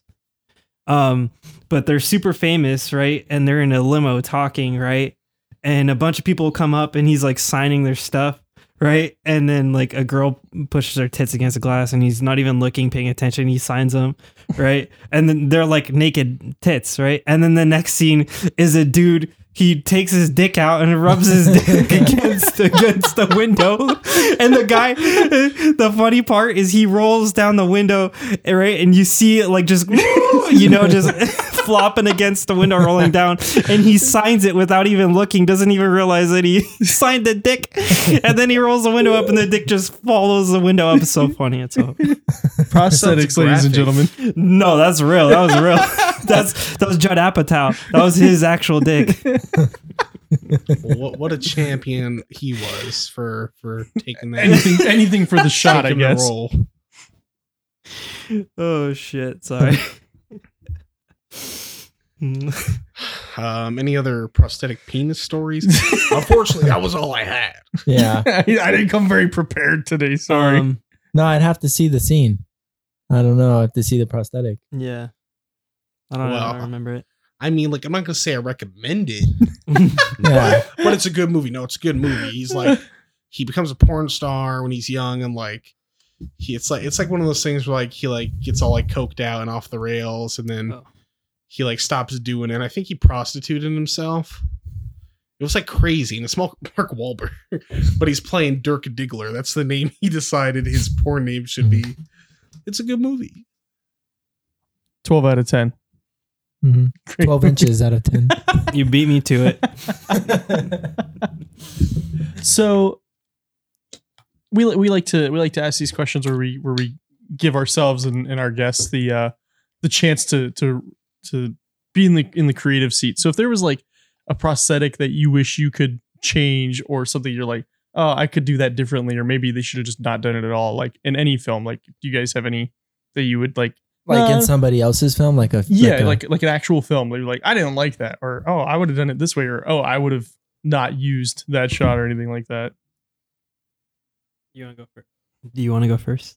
I'm thinking right now. I'm having a hard time thinking of. Yeah, I honestly, I can't think of anything just because I don't know anybody else's mindset when it comes to their vision, Yeah, I don't think I ever look at a film and I go, oh, that's trash. I should have done that. Yeah. There's films that I'm like, oh, I would love to be the person to make that film. Yeah. Well, yeah, of course. I mean, now we sound like villains for what we said on last week's episode about Star Wars, how we would change it. But yeah, I don't look at special effects like that. Like maybe I'll see a film, I'll look up like, oh, like I can tell that special effects, like, yeah, they didn't pull that off as good as it could have been. Could that be perhaps now because you do that, what to look for now? You're like, oh, I know what that is. Yeah, but I feel like there's just so many movies and there's so many good effects. Like even people that don't do special effects, they can tell. You look at a film and you can right away be like, oh, that looks like shit. Because cameras are just look so good now. Like it's so easy to see mistakes. I mean, like that's how I feel with most of like the afternoon movies on like the Sci-Fi Channel. It's like somebody who has like a decent budget, but they just like spend it all on CGI. If it's a suit, you can tell, oh, that's a suit, or like that's like just not up to like the same standard as. So what about Marble Hornets? Is that good use of I never effects? Finished it. You and I watched it together. Yeah, we did. I never finished it. It got weird. Yeah, it was like cool Slenderman, and then it was like, but look into yourself. Yeah. Yeah, I stopped watching that. So now with haunted house prosthetics and all that, obviously there's no, you can't be like, oh, CGI will do that in post, because there's no post. It's just out there in the open. So what do you find is like the biggest like challenges for that? Is it like the time constraints, or is it like, what you're given to work with? Because it sounds like you guys are like, when you guys did, Fright Dome, I don't know if you did Fright Dome, but we both did Fright Dome. Yeah, so obviously they probably have good, stuff for you guys to use. No? No, that was actually with that, prosthetics, like foam latex prosthetics, they're one-time use. Like they have a thin edge, and once you glue that piece down, and then usually when you use a remover, that piece gets ruined. Like there's no way to use it again. But over there, you'd have actors, they'd have a clown prosthetic, and you put it on them and it looks great. It's the first time you use it, and they use it the rest of the season. Oh, so they don't have you redo it. Literally, sometimes you'd have actors come in, get their makeup done. They would go to sleep with it and then come back the next day, Saturday or whatever, and they'd have it on. They're like, I'm just gonna wear it to sleep, and I'm gonna wear it tomorrow, and I'm gonna go back to work. Which is crazy because Yeah. I mean, it's not the most comfortable thing in the world. Why do It's they not good do for your that? skin. Is it supposed to be like an actor kind of thing? Like I have to live this part. I just think I think it's just that they don't want to keep applying and removing it every day. Yeah, it's. I mean, it takes time. But the fact that was even allowed, like it should be like if you need to come back to the tent, you need to get your makeup removed. Yeah, I mean, to be fair, that there's a couple of things wrong with that towards the end, but Right. I have a story that's kind of related to that. go ahead, please. So I was doing theater in high school, and I was Mhm. usually technician, but I acted a couple times. We were doing The Tempest, which is Shakespeare, and I was Caliban. He's a monster. Basically, he's like this island like grunt monster, and he's just kind of PO'd because the main character had like taken his like authority or something. I forget what it was. But I had to be painted like green all over my skin. Did they use an airbrush? I don't think so. They just busted out the watercolors and went to Yeah. work. It was Did it come off easy? No. What did they use? Spray paint? It was like no, it was like where like with like they're brushing it on me Oh, okay. with like where it could have been done better because it had like between scenes they kept having to reapply it. So it was they kind of didn't do a good job. I did a good job. Okay. Let's not get that So twisted you're now. acting and moving a lot, yeah? Yeah, definitely. So it was total hell. You told me those guys were sleeping overnight with their makeup on. Mhm. I was showering and like the next day, like I'd shower after I get home, and then I realized there's more on me, and sometimes shower again. Then I'd wake up and then find more green paint somewhere. Yeah. Behind my The ears, I was ear, going to say. Yeah. or somewhere like on my neck. Yeah, I'm like, dude, this is hell. Now imagine that, but with a rubber piece glued to the front of your face. That sounds terrible. Yeah. Pirates of the Caribbean. Well, I remember Pirates of the Caribbean. They said like Dawn dish soap got everything off with what they used for like Johnny Depp and all that. Mhm. So maybe That's maybe marketing. they should. That's a Did you Dawn use like plug. a wet rag in the shower and kind of scrub it a little bit? I was using one of those little poof ball things. Mm. Yeah. So maybe it wasn't What are good they enough. called? What are those Ah, called? I have no clue. every time I go to the store, I'm like, oh, I need the little scrubby thing, Little scrubby thing. Girls Give me- know what it's called. like a. I think it's There's a name for it. It's not a loofah, right? No, I it don't- is. It is. yeah, It I was is, gonna say, It is yeah. a loofah. Yeah. Yeah, that's it. Just go grab Vanessa. What's that thing called? What's that thing in the shower called? Yeah, The pom that's it. pom. The pom pom. The pom pom that The washes my sponge, balls. The sponge. The sponge you hang like from your rearview mirror Yeah. in your car. Yeah. So what was okay? Obviously, them just not respecting the work you did, but No, I mean they definitely respected the work we did. The issue like that comes down to budget, Yeah. where Because they didn't supply enough pieces to use every day. It and I'm was assuming like- that stuff's expensive. When it's like, hey, we have this piece for you. Yeah, You it need to make it depends. last. You know. So then, Okay. I mean, if you have an event like that that's drawing in so many people, like for example, I'm gonna bring up another horror event, Halloween Horror Nights. Mhm. Like they're based nothing in big, just Halloween Horror Nights. yeah, nothing big, just Halloween Horror Nights. The one in Hollywood, all the makeup artists that they get are people that work on actual films. Like the company that does the work, McGee Effects, he hires some of the best people in the industry. Yeah, I was gonna So- ask that because I was like, what do these people do when Halloween Horror Nights? Like, they have to do something else in with that Yeah. field. I mean, there's other people like for me, like I have a normal day job. Like if I can, I'll work a horror event or a haunted attraction event. Like this year, I might work Halloween Horror Nights if it happens. Well, we're hoping for that. At yeah. least. But I mean, that's just during the weekends, so I would go during the weekends. But yeah, there's definitely budget concerns when it comes to stuff like that. Like they use silicone prosthetics for their makeups, which is really expensive. That's higher end stuff. But I'm assuming it looks better. It and probably looks holds up better. amazing. It looks really amazing, and they supply all their own makeups. They have airbrush cabinets which is Yeah. something we never had at like. No, Fright it's like Town. bring what you got. It's BYOB for Yeah. sure. BYOB, but make it look good. Yeah. Yeah. But I mean, we put money into our makeup kits because I mean, it's It's an investment. yeah, exactly. It's an investment, and we have all the necessary tools. Mhm. You know, I mean, I think it's safe to say we have higher end makeup kits. Yeah, for sure. Yeah, they got the little art packs you get from Walmart. You just bust that bad boy open. Hell yeah. 64 crayons, got the sharpener on the back. Yeah. Supreme gear. There's nothing comparing to it. My sculpting box is a Supreme box. Is it really? Yeah, You it bought is. into the Yeah, he hype. went all out I on his did. box. Yeah. I just buy the little $1 plastic ones that are supposed to be for crayons at like Walmart, but you got your little I mean, abbreviations and everything on yours. Well, I make a lot of my own stuff Yeah. because I work in a metal fabrication shop. So I you engineer and I design everything. Yeah. And yeah, I'm a little conceited. He's a little and have bougie my, when it yeah. comes it's to a little makeup. bougie. I've mean- got actual 24 karat gold on my stuff. That's not a joke. Don't you have the custom board to Yeah. put your headphones on? Yeah. Yeah. Yeah. I have it. The metal one, right? Yeah. See, and this is Got my crazy 'cause I initials on remember, at your mom's house on your desk with your little you had like literally like a square foot of just like, this is all my makeup area right here. Is all I Uh-huh. do. Now you're like, yeah, I have like high end gear. I paid like $400,000 for one paintbrush. Just special All effects those things. glue brushes. Yeah.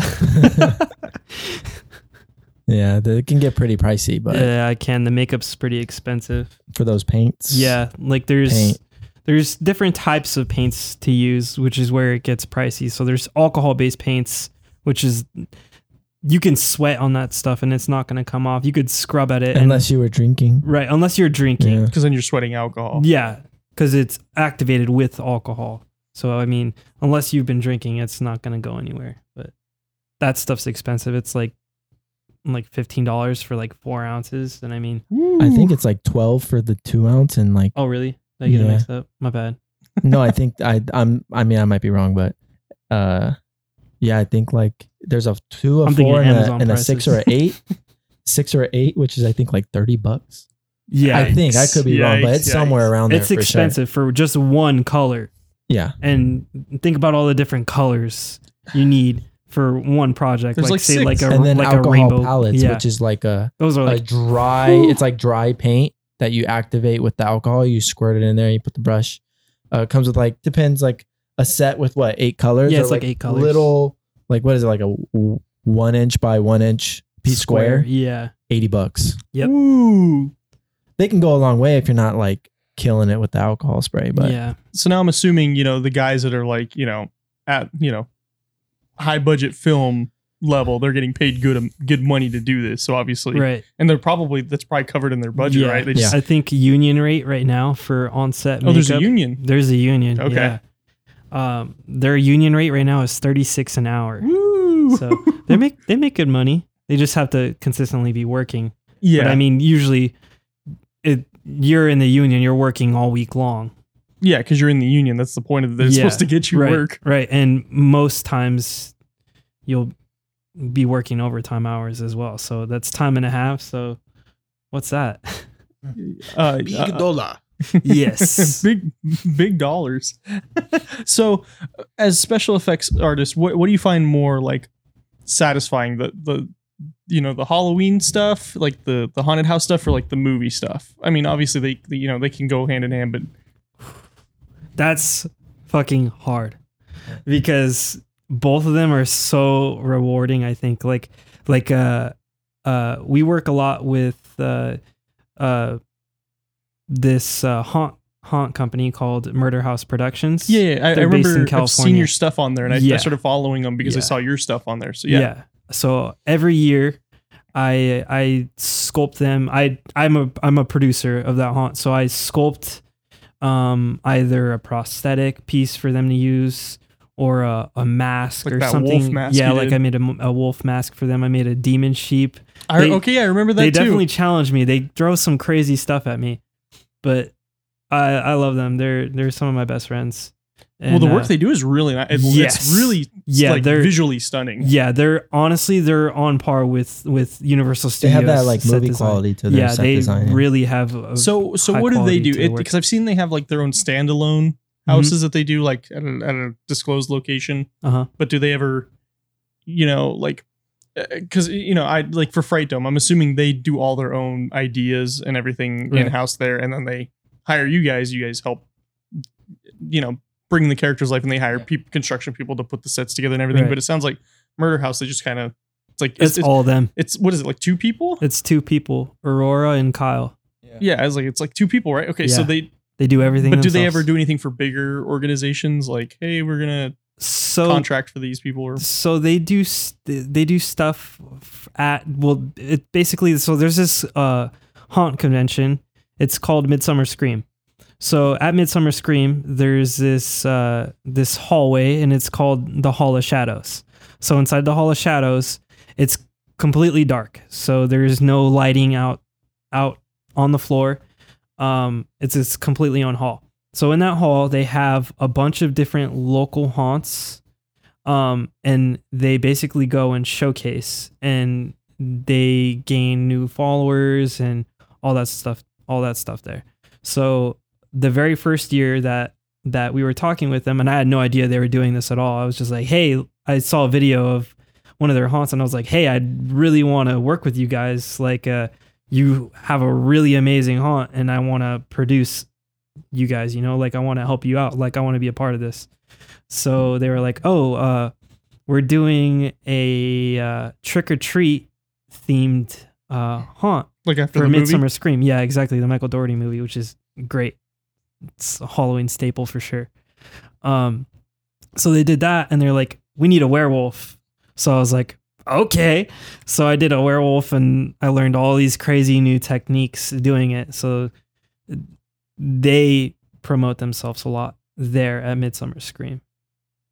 But I know right now they've got an LLC now, and they're working on securing a location. Not this year. I know they're not coming back this year. They're taking a little break this year due to coronavirus. But next year, they're coming back and coming back strong. So would you say the same about which both of them being very rewarding? Yeah, they're kind of rewarding in their own way because it's like with the haunt, you make a piece and then you get to see it right there. You get to see the actor bring it to life when you walk through the house. And then with film, it's rewarding because you create this character, you create these effects, and you're on set and you're applying it, but you don't get to see it right away. You don't get to see it until after they finish filming, editing. So it could be weeks, it could be months before you actually get to see the work you put in. But when you do see it on screen, it's like, wow, like that's awesome. Like, because you have no idea like what they're shooting, the angles they're doing, or anything. So it's a surprise. You're just like, I wonder what's going to be like. Oh, that's you're just what like sitting there waiting, like, oh, I can't wait. Like, when's my effects going to come in here? Or like, I wonder how this is going to go. Like, they should like shot that side of the makeup because that's a kind of. I put my initials on that side. Yeah. The secret dick on there. Yeah. That's the Franny signature. Right there. On the inside of every mask, there's a little dick sculpted There's in always a little dick sculpted inside all of the masks I make. That's great. Well, now you know. If you ever see a mask with a little dick on it, it's Franny. Yep. So I want to ask you, Francisco, and you too, about werewolves. All right, let's go. So werewolves are in a bunch of different movies. Mm-hmm. And it seems like the philosophy with how they decide to make a werewolf changes in every movie to a varying degree of quality. There's like practical choices, like what should be practical, what should be hair. Sometimes CGI. Should it be more humanoid? What should its limbs look like? I need to ask you, what's a movie that has, you think, the best looking werewolves, and what's the best philosophy for making a werewolf? So I'm actually wearing an American Werewolf in London t-shirt right now. He's biased. Yeah. So I don't know if we can trust this. I'm going to shock you. I think the best looking werewolf out there is from The Howling. Okay. I haven't seen the one. I'll have to watch it now, but it's the best looking one, hands down. Why specifically? It's hard to say. It's just more appealing to me. Like the American Werewolf, it looks really good. It just looks more hellhoundish, and that's the look they were going for in that. That's what they told Rick Baker they wanted to do. And it's a little bit more whimsical. It is more the face whimsical. has a whimsical look. Yeah, it to has a more whimsical look. Like the really like high, like arched brows. Yeah. The airbrushy like grays and blacks on the face. And the howling one is just terrifying. Yeah.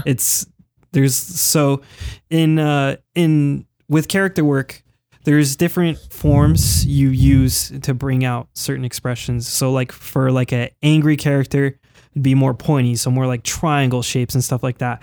That howling werewolf has a lot of triangle shapes to it. It's very angry. The brows really sharp. The ears are really pointy and triangly. Now I'll say a movie that's probably gonna not be agreed with, but since we're talking about practical and CGI, I don't think the CGI holds up very well, and it's an older movie. But look wise, I think a really badass looking werewolf are the ones from Van Helsing. But that's just my personal opinion. I don't remember those. They had like really like Hugh Jackman? straight up like pointy ears, Huh. like super like werewolf, not like humanoid. I like that movie. I like the movie a lot. No, it's a great movie. Yeah, the werewolf side, I think they do a good job making them pretty scary. So what about like the Harry Potter werewolf Lupin when he changes? That's like a greyhound. It's like a Great Dane just Great Dane. standing Yeah, up. that's what I meant. Great Dane. It just stands up. Yeah, I mean that was cool, but I think that one was CGI. I think it was all CGI. Yeah. Recently, I didn't watch the whole movie. I seen it on TV. A guy named David Hayter was part of this movie. I only know him because he's a voice actor. Mm-hmm. He did a movie called Wolves very recently. And watching it, I'm like, these are the worst. I'm like, I think he's a cool guy, but I was so disappointed. These are the worst looking werewolves I've ever seen. What in the world were they thinking? Huh. My buddy Brett brought this up when we were talking about werewolves. You know, he said like a lot of times werewolf designs, the way they make them look, like it's just not like believable. Like something's really off-putting about them. And he thought of an idea. He said maybe like it's because werewolves don't have penises. Back to the penises. okay, but that's what he's like. Well, I mean, you know, he said in a more vulgar way, but he said like, why don't they have junk? You know, what do you think? There's too much hair covers it. Hold on. Have you ever seen Monster Squad? No. Oh, Wolfman's got nards. They kick Wolfman in the nuts, and he reacts. So that at least that Wolfman or werewolf has nards.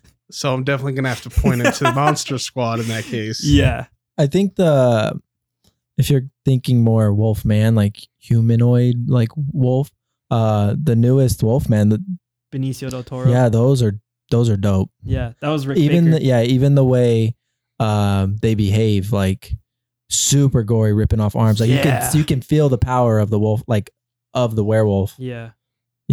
I think practically like that's my favorite Wolfman. Yeah. Was the new Rick Baker one? Yeah, for sure. Yeah. I'm not so much what's his name? The actor, Benicio del Toro? No. Lon Chaney? No. Who? How can I? Anthony Hopkins? Yeah, I mean, I wasn't The really old man? feeling the old man werewolf, but Benicio del Toro's His dope. was cool. Yeah, I want to do like a makeup that looks like that. Something inspired by that. Yeah. No, I want to do the exact makeup. Copy it. Same costume, everything. No, that's awesome. Special effects. Yeah. So since we're talking about, like monsters and characters, like who do you think, what movie or show do you think does zombies right, and which one do you think does them like wrong with like makeup and such like that? Like if you can even draw the line there. Me personally, I don't really care for any zombie movies. They all have that. I mean, I know like they all have that like comedy aspect. I feel like even the serious ones, like there's a part of it where you look at it and you're like, that's just ridiculous. It's kind of campy.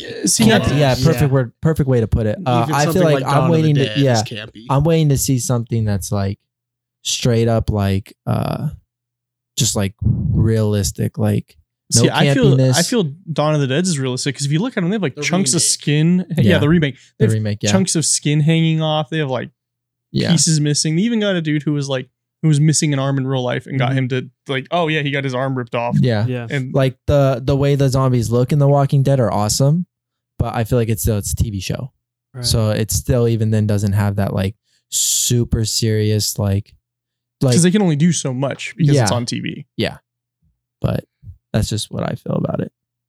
I don't know. I mean, I can't think of my favorite zombie like design.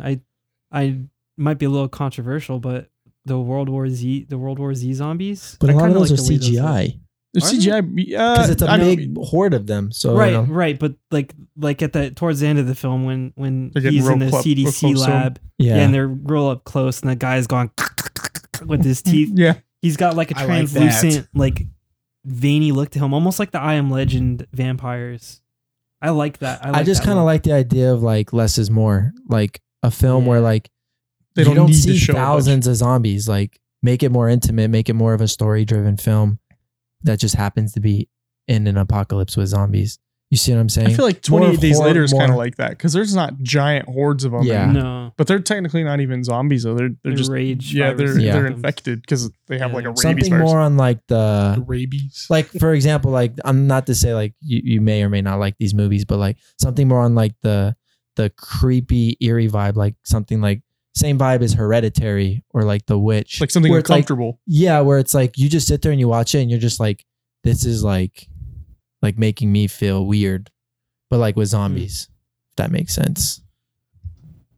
Yeah, I feel like zombie movies are kind of like the same unless they subvert it somehow. I haven't seen too many, to be honest, like that, but I think of something like The Crazies. Well, like they're not zombies conventionally. So like sometimes you get more interesting stories out of it. I think what it comes down to is majority of zombie movies have action. I think that's They're like shooting and running. yeah, and, there's some type of action to it, if that makes sense. okay. So something more on like the eerie, creepy vibe, not so much horror, jump scare, or the actiony. Maybe like just an up Just a close shot, completely like different take on it. something like where they're like just in a like in containment chain. And Yeah.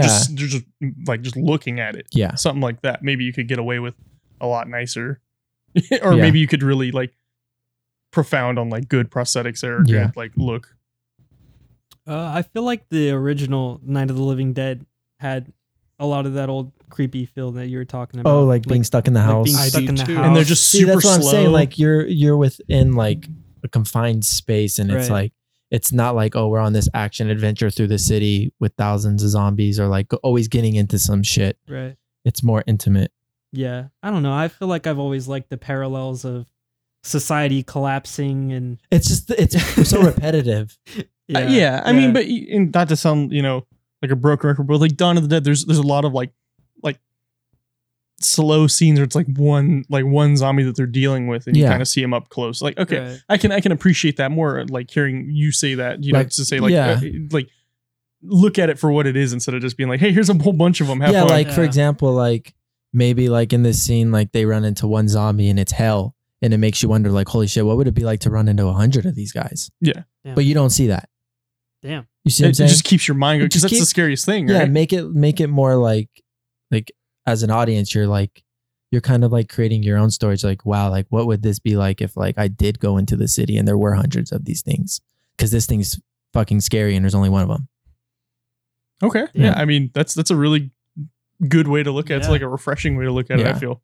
Kind of like almost like what's the movie that John Krasinski did with Emily Blunt?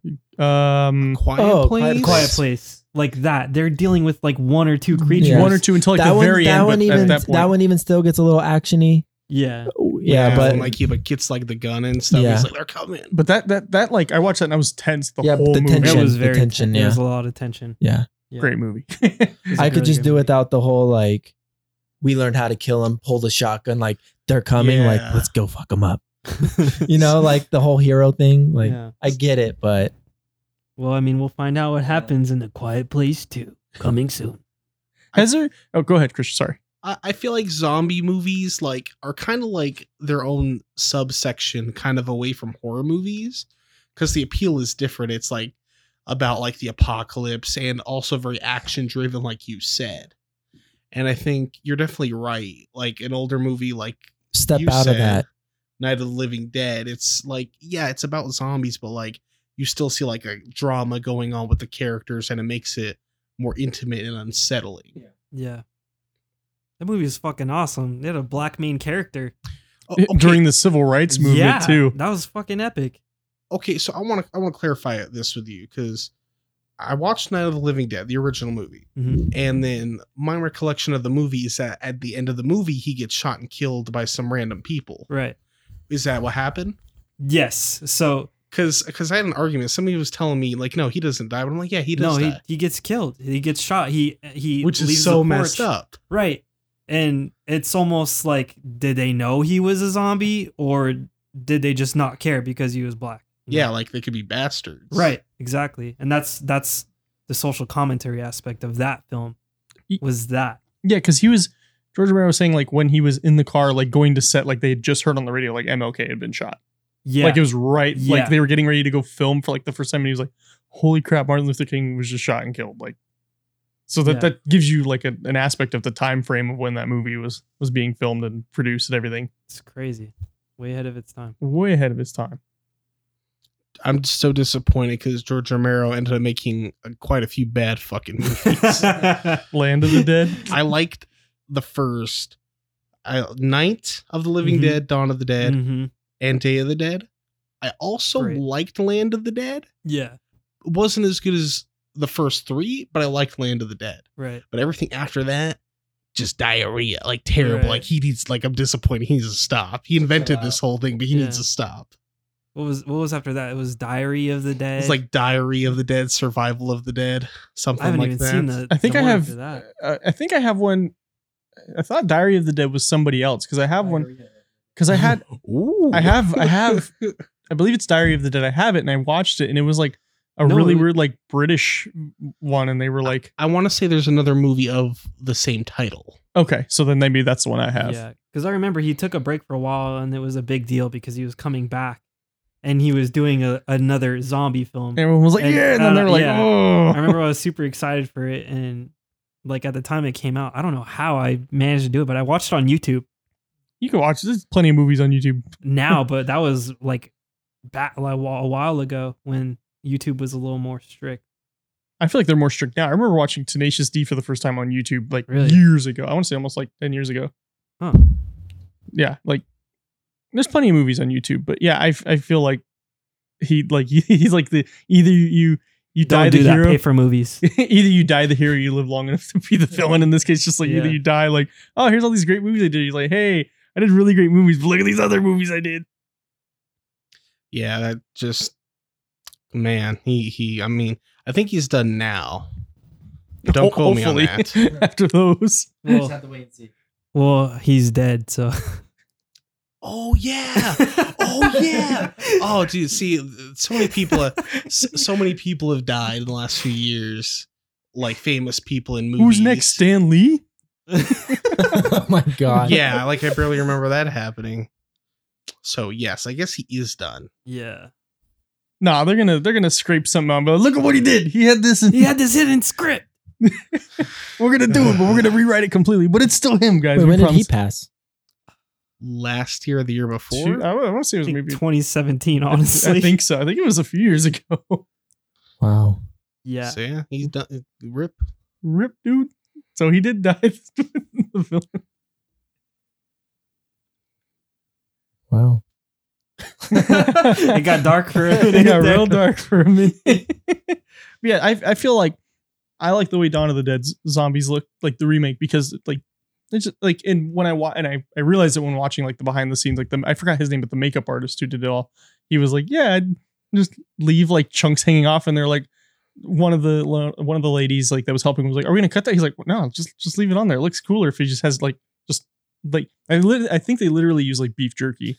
You know what else maybe I'm stupid and there's something I'm not understanding about zombie films, but when they run out of people to eat, why don't they ever start eating each other for survival, like dominance?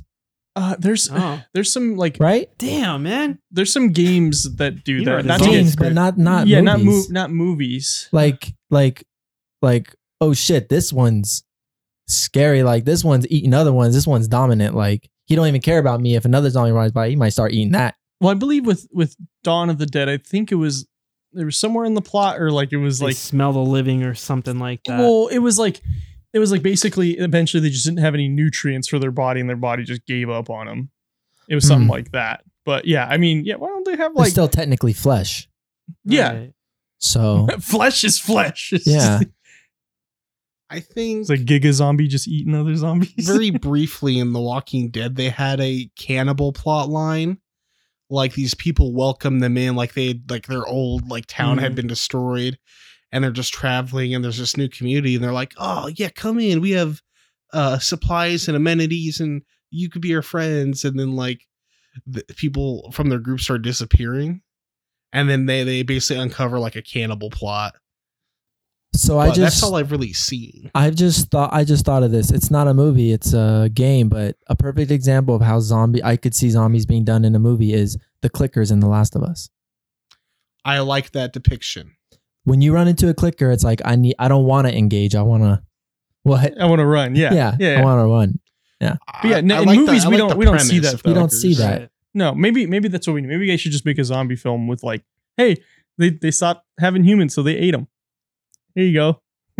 they had stopped having uninfected people, so they started eating each other. Well, maybe we will see that because that's being made into a series Last on of Us? HBO. Yeah, But it's going to be a series, not a movie. even so there's better. going to be I'm not hopeful that it'll be. Yeah. That's all I can say. Yes. just don't get too hyped because then you're going to be let down. The going into that goes into like politics of like the next game and leaks and all this other crazy stuff that's kind of unrelated. I honestly think The Last of Us should just be a video game. I do too. It's good. It's a great video game. It doesn't need to be a movie. The same way I don't think as badass as a God of War movie would be. It's a video game. Just leave it as a video game. That's pretty much always my philosophy. It's Yeah. like they don't need to do that. The same way, like whenever they take a classic and they try to remake it, See, in a movie, that- it always ends up being That is trash. making me real mad with Disney right now because they're like, you guys want us to remake this? Like, no, just write something new. Yeah. Like, look at Just Coco. leave the stuff that's good Oh, alone. Coco's so Like good. Coco, they made Coco and it was like a great movie. And I was like, see what happens when you don't just remake something and you come up with something? Disney back at making me cry again. Yep. I cried in theaters on that. It was a good one. That was It really It was a good. good one. But That yeah, was really I sad. think that's a big problem today is we see so many like remakes and so many people were like, what if we take all these actors and remake them into these characters? Like, no, those characters were good because of the actors that played them. Don't try to Right. force another actor to take on the mannerisms of the previous actor in that character. Like, just leave it for what it is. Just, we don't Even have to the remake time everything. it was made, it kind of gives it yeah, a feel. yeah. It's like nostalgic. It's like that's why I go back and watch those movies. It's because it's a nice feeling. But yeah, I feel like today, like, oh, let's remake Ghostbusters with like a whole different where- cast. Like, it didn't need Where to does be that done. come out from? I don't even think there's not like a plethora of people asking for it. I don't think anybody's asking No, for it. nobody's asking for I think it. they're just like, hey, this movie made a lot of fucking money. Let's, Exactly. And they're like, we Yeah. don't have any ideas. So let's just remake an old movie and we'll just throw it out Yeah, there. which kind of sucks because I mean, you think about it. Think about how many independent people are out there that write amazing scripts for amazing films that don't even get a second look at, Or I mean, just go straight to YouTube and right, 300 people watch it. right. I even heard that a lot of movie production companies, they'll buy like screenplays Right. off of these there's type sites. of people. I'm pretty. Yeah. There's like sites where you can upload your scripts and then Somebody will forget buy what it. it's called. There's a name for it. And they'll just buy them up like just on the notion that we might use it and we don't Yeah. want the other production Just to have the companies rights have to it or whatever. Yeah. And then It just sits. let's make live action Bambi or like Yeah. whatever the next thing is. Live action God. Bambi. I don't, no. I don't think PETA would let that happen. Oh my God. The yeah. animals are too realistic. Yeah, and then like live action is like the Aladdin movie, the live action Aladdin movie. I was like, dude, Kenny Ortega wants his movie back, man. Just give High School The- Musical their movie back. The live action Lion King. That's not actually live action. It's just CGI. Yeah, it's just CGI, and like they had Yeah. more It's a new form emotion. of animation. Yeah. They had more emotion in the drawings than they did in the actual like CGI. Damn. But Beyonce's in it. Like if you wanted to make a Anything for CGI that. version that still looked cartoony, cool. But Yeah. the fact that they went 100% like real lions and real animals, it just It doesn't didn't work. do anything for No. me either. And then like I haven't watched it. I don't know. I'm scared to. I just don't want to lose that nostalgic feeling. That honestly, I wouldn't like. It's. I'm very like cynical and like kind of like dark with all this, but I'm like I hate it. Like just come up with something new. I've seen that movie before. I don't need to see it again and pay just as much as I would for an original film. You know, like Onward. I went and saw Onward in theaters. I thought it was great. That was a great movie. Dang. Was that the last movie you saw before the pandemic? Yeah, that's the last movie I went and saw in theaters. Yeah. But I don't go to the theaters very often. I usually wait for something to come. Like I think That's the fair. movies like Avengers, for example, I would go see that in theaters. absolutely. See, I didn't see those until those came out. Really? Because just the experience of the crowd all like seeing for the first time. It's cool, but like, so the last movie I went to go see before Onward in theaters was Black Panther, and there's too many people. Yeah. And like I sat in the front, so I was like see, to me, that's a part of the experience. I love I'm going to see this next big movie, and there's people, and I have to wait in line. And sure, like there's a whole thing about that, and it's cool that like people can like share that. Like that's absolutely cool. But like for me, it's just like I like sitting on my couch, watching my movie, not paying $400 for popcorn. Yeah, that's fair. Eat some hot Cheetos and shit. I agree that on a regular day, going to see a movie, I don't want that crowd. Right. You know, like they're like all these people, like, you know, they might be loud but I will say with some of these Marvel movies, it has been special. I want the crowd. Because everybody wants to see what happens. Really, it was with Infinity War and Endgame, though. Yeah. And, you know, like Captain Marvel got hype and Black Panther and some of the other ones. Definitely the new Spider-Mans. But it was special because, like, nobody's going to, like, be disrespectful or be loud because they want to see that shit just as much as you do. Like, we're all waiting You'd here. be surprised. There's a notorious Vine. Or even like The Dark Knight Rises. Like, I went to see that. Oh, those are good, though. But, like, I like that. Even Interstellar. There was a line for Interstellar. Such a good movie. Like any movie with Hans Zimmer is already going to be good. Like Hans Zimmer's the greatest film score of all time. You know what other movie he did? What? Lion King. Oh, I know. He did the OG one. That's why they need to remake it. I just feel like you go to a movie theater, like you're going to a public place it's a theater. Like me personally, like even if it's not like Avengers or some superhero movie, I always want the crowd because I feel like that helps build the film. Like you're sitting there watching a film with tons of other people and you're getting reactions out of them, you know? It's a moment you share with everybody. It's an experience. Yeah, you're not going to get that again. Yeah. Like in Avengers Endgame, when Mjolnir goes to Captain America. I still remember the video of everybody like everyone freaks out. Like I literally just got goosebumps now just thinking about it. I rewatch it on YouTube and I get goosebumps. Yeah. I honestly that's one of my favorite cinematic moments. It's so well done though. It's just the build up, how many years it took just to. And then the Avengers assemble. Oh man, so good. But Christian, going back to how people aren't going to be mean. There's a Vine of a dude at when The Force Awakens opened. Like, there's a dude and like he's filming in the theater and you just hear somebody go, "Turn your flash off, you moron!" and then the opening sequence starts. There's a dude like recording with his like flash on in the middle of the theater, like right before the film starts. So like, I mean, granted, probably most people are going to be like, it's Star Wars. People are going to. There was a dude snoring next to me though during Black Panther though. You should have smacked him. I don't think you were. Were you with me and Bodie when we went to Infinity War? I was with you guys. With all the film, the film kids. Was it that one or was it Endgame? It was either that one. I don't know. Maybe I went and watched it opening night. Ooh. And they had their volume in the theater way too low. You couldn't even hear the dialogue. And they never fixed it. That's bad. So, I mean, there are cons to it. Like, you could get like something like that where it's like, I'm about to watch this whole movie for the first time and I can't even hear it. See, like that, you should just like be a Karen for a minute and you're like, excuse me. Yeah.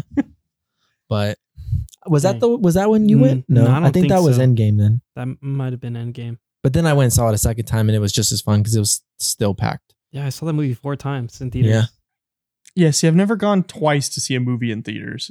No? I saw The Force Awakens 7 times. I saw The Dark Knight Rises 3 times. Yeah, I saw Force Awakens once. I saw it Christmas Day. and I was like, "This is a good movie. It's cool." I went and like That's had when to I go. saw it too. Was on Christmas. Yeah, it was good. I think I saw it Christmas and then I saw it with you. Yeah, I saw it Christmas and then Day. every day afterwards. Yeah, I saw it Christmas. I think Christmas Day was like my 5th viewing, and then I saw it 2 more times after that, like with you. And I went with like my dad and like random friends who hadn't seen it yet. I just went as many times as I could. Yeah, I did. Yeah, I feel like the theater is starting to get like a meaning come back to it, because for a while there people were just like, there's nothing really to go watch, and now it's like, oh, you have all these huge cinematic like masterpieces that you want to go share, like you just said, you want to go share it with anybody and everybody. Like, let's Right. just go watch this movie. It's so good. Right. Yeah, like there's some movies that like we grew up and we never were able to catch them in the theaters because we were obviously too young to be able to go see them. We broke. Right. Just imagine being able to see like The Shining. Oh my In god. theaters. Oh man. I saw it in theaters. I mean, they re-released it not too long ago, but so now. I remember seeing most of the Harry Potters in theaters, and those that was were really cool. I remember when Dumbledore died, this dude was like, "Man, that shit's whack." Like after the movie ended, like he just stood up and he was like, "This movie's fucking whack, dog." I was like, "What?" The biggest thing is just spoilers. People coming out of the theater Yeah. while you're in line. Oh yeah, I feel like you have a moral obligation to not be. But an there's asshole. always that one person that comes out the theater and they say something. Man, I can't believe Kylo Ren just killed Han Solo like that. What the hell? People were beating people up for doing spoilers at the movie There's a theaters. dude who like beat a dude like almost to death for spoiling Infinity, or it was Endgame, spoiling Endgame for me. He beat Holy the fuck crap. out of him in the theater. It's like don't ruin that for people. Yeah, that like sucks. like, that's Spoilers a- suck. yeah, it's like you have a moral obligation to just be a good person and just be like, wow, in a week or two, like then I'll start, because like or just talk when you get in your car. yeah, like that, or like if you absolutely have to post it, like to name our friends the Magic Hour podcast, they always have like, hey, we just watched this new movie that came out, we're gonna have like 15 minutes that are spoiler free, and then you should stop here because then we're going to talk about. But they warn you, they don't just go, oh my god, onward, like guess what, Chris Pratt, like no, they warn you beforehand. Like we Right. did that with last week's episode with the Rise of Skywalker. Like, look, if you haven't seen this yet, like just don't listen, like Right. because we're gonna not hold back on this. But I feel like I mean, if you want to watch a recap of every Star Wars movie ever, just watch it. I can say that I was not impressed. I think That was the first time I didn't watch a Star Wars movie in well, you theaters. never Same. watched Solo, right? Or Huh? did you watch Solo? Not even. I also didn't. I I haven't think I watched turned. Solo. I think one night I was going to bed and I needed something to be on the TV and I just put it on and I went to bed. It's great. Solo's great. Just as I love background great. music. I Or love, See, I love background Rogue sound. One. Rogue One was Rogue One is amazing. Rogue One I like. Yeah. I'm just really sad that we got the really good character development just for them to just be, killed off. I mean, I get it because I thought that was the coolest aspect of it. Was that Me too. It was like Like, seamless right. with I A just New don't- Hope. I just Right. don't get the idea of, hey, let's make a Han Solo movie with new actor when we had Han Solo when he was young. Yeah. well, they didn't. It's have like the we time know to do what it. Han Solo looks like young. Like it Yeah, but now we got totally. Kira, and now we got I feel now like we it got just Darth Maul. it takes me out of it. I know it's a movie. Harrison Ford's man. Like, oh, fuck you! I don't want to be in any movies anymore. Just throw him in there. Just throw him in there. right. Yeah. Yeah. Like going from an old Obi-Wan to a young Obi-Wan, that's fine. Like I can believe Especially that Ewan with the- That McGregor makes looks like him. sense. Yeah. But And going even from the a gap. young Han Solo to a young Han Solo, it's like, no, we've seen what young Han Solo looks like. You see what I'm saying? yeah. Yeah, like especially because to everybody, Harrison Ford is Han He Solo. is Han Solo, yeah. It's not like a comic book character where it's like No. it could be anybody. Yeah, like Spider-Man, He is or Han Solo. Yeah. even though Tobey Maguire is Spider-Man. But It's like we've seen him. We know what he looks like when he's 20 years old. You know what I mean? Or whatever it is. Right. It's just a little off-putting. That's what I felt too, but I did hear it was good. It's a good I movie. haven't heard it's a bad. I've heard from some people. Franny was yelling at me yesterday because I was like, I have a coworker who When did was like, that I didn't like it. When did that movie come out? After which one? Solo. That one came out after The Last Jedi, and that's why Yeah. it did. That's That's why why I it got did bad bad. I was reviews. going to say. Because they were already like had People like were a already taste in their mad. mouth. Everyone from- was mad about Last Jedi, which I don't really like The Last Jedi. It's my least favorite out of the new trilogy. But I mean, I have an appreciation and a respect for it. But that's because I ride Star Wars and Yeah. Disney's dick. I just think they got on the hype train. They made way too many Star Wars. They needed to chill out. It should have I been agree. more planned out. Definitely. I think I Double think they agree. should have stuck with one director to make the trilogy. Yes. I think J.J. Abrams did a pretty good job. All those 3 things you just said is exactly what We went over literally said this last week in our review episode. yesterday. It should have been planned 3 movies. Should have been one director, one vision. Right. And we also said that they probably made too many than was a good idea overall with Star Wars right. movies. Well, you have most of the people that are working on these are all working on every single one, and they're working on a new one every single year, basically. And I mean, they're stretched thin. Yeah. You know, you're gonna get some, you know, just some duds. some duds. Yeah. I personally feel they should have just left it at 1 through 6. I think it was fine how it was. It felt like they just like, I think you said this, they just kind of like defaced like you know. Well, they're trying Anakin's- to build 7, 8, 9, trying to build to a new generation, right? Right. Why didn't they just make a brand new trilogy for a new generation? Well, they're doing And that. just Aren't they keep- going to do like the Old Republic now? They're for doing films? it's the High Republic. yeah, but they It's didn't not need the to make Old 7, 8, and 9 to get there. That is true. They could have just It's like hey, just leave 1 remember through Star 6.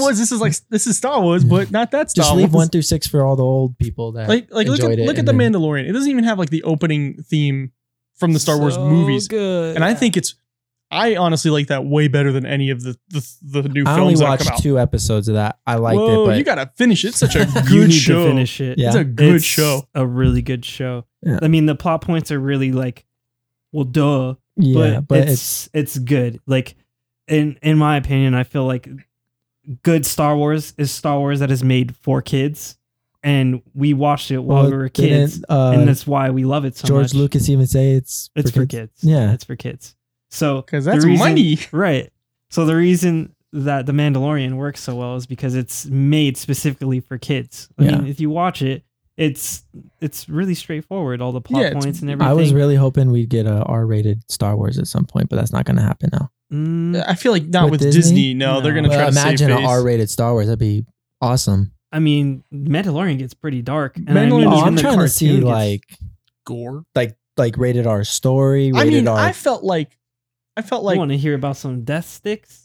some death Death stick. stick dealers? I want to think about my life. I feel like Rise of Skywalker had some like dark action like in it compared to like the original trilogy. Like, oh, just a light beam Every when they fall kill, down. they like pan away and you don't see it happen. That type of stuff. And then like Rogue One. Rogue One was That was brutal. Rogue that One was- was the closest thing Yeah, to that like was- a it was It was like grounded, a war movie, like a almost. gritty. Yeah. Yeah, I got some like Saving Private Ryan like opening like D-Day scenes Yeah. from that. I was like, oh my god, this is great. when they were talking about it at Star Wars Celebration. I think it was the one in Europe. I didn't get to go and see it in person, but I watched the live stream of it.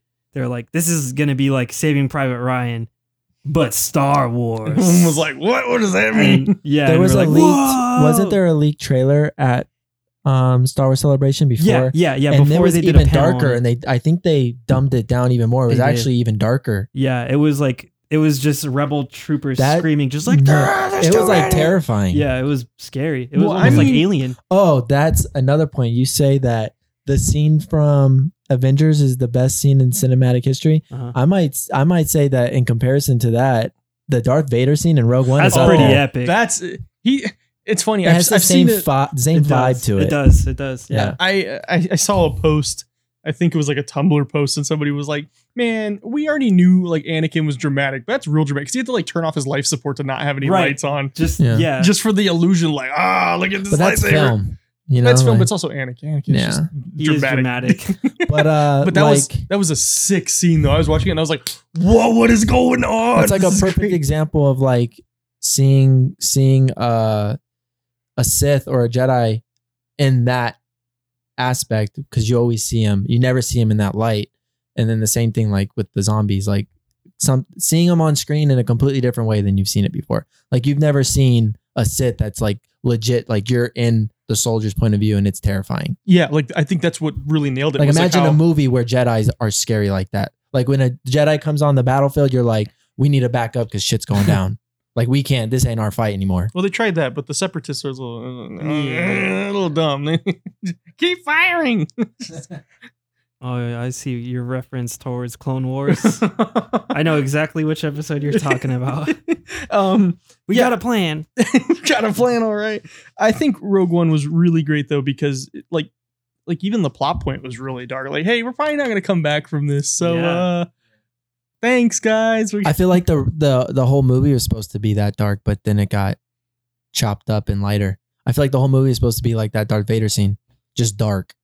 Even like with Rise of Skywalker, the scene where Rey thinks she kills Chewie, like that was like that scene alone. I was like, that's pretty dark for a Star Wars movie to think you just killed off Chewie. Right. When I was I go to opening nights of every Star Wars film. So when I was there, as soon as that scene happened, this dude got up, stomped out of the movie theater, and then his mom chased out after him, telling him to come back. It was pretty funny. But I just remember seeing that, and I actually was like, they killed Chewie? I think literally when that scene happened, I was like, that bitch. I was like, really? Like, you gotta just like, I'm ready. Hey, that's a plot. That's a plot. What's the what twist? No, not plot twist. Plot hole. There we go. Oh. That's a plot hole. Where'd that other ship come from? That Well, Chewie was on? if you look at that when they're loading them in, there's another ship there. Oh, there is. Yeah. Does Star Wars have a lot of plot holes? Yeah. Let's not talk. I'm sorry. Let's not talk. We about love you, Star Wars. Please. No more Star Wars. no more Star Wars, please. Yeah, I think that's a great example of like maybe that's how zombie movies should be. Is like show them in a light you don't see them. Yeah. Maybe it's been shown in other media, but maybe if you show like somebody like in the process of turning, they kind of did it with Dawn of the Dead with that one guy who they were like watching the whole time, and like the guy's wife who was pregnant and then gives birth to like a zombie baby. That was wild. That was crazy. Or maybe a zombie movie that's so far into the future where like it's been so long that any zombie you see is so decayed doesn't even look like a human. I feel like Walking Dead kind of does that though, kind right? of, yeah.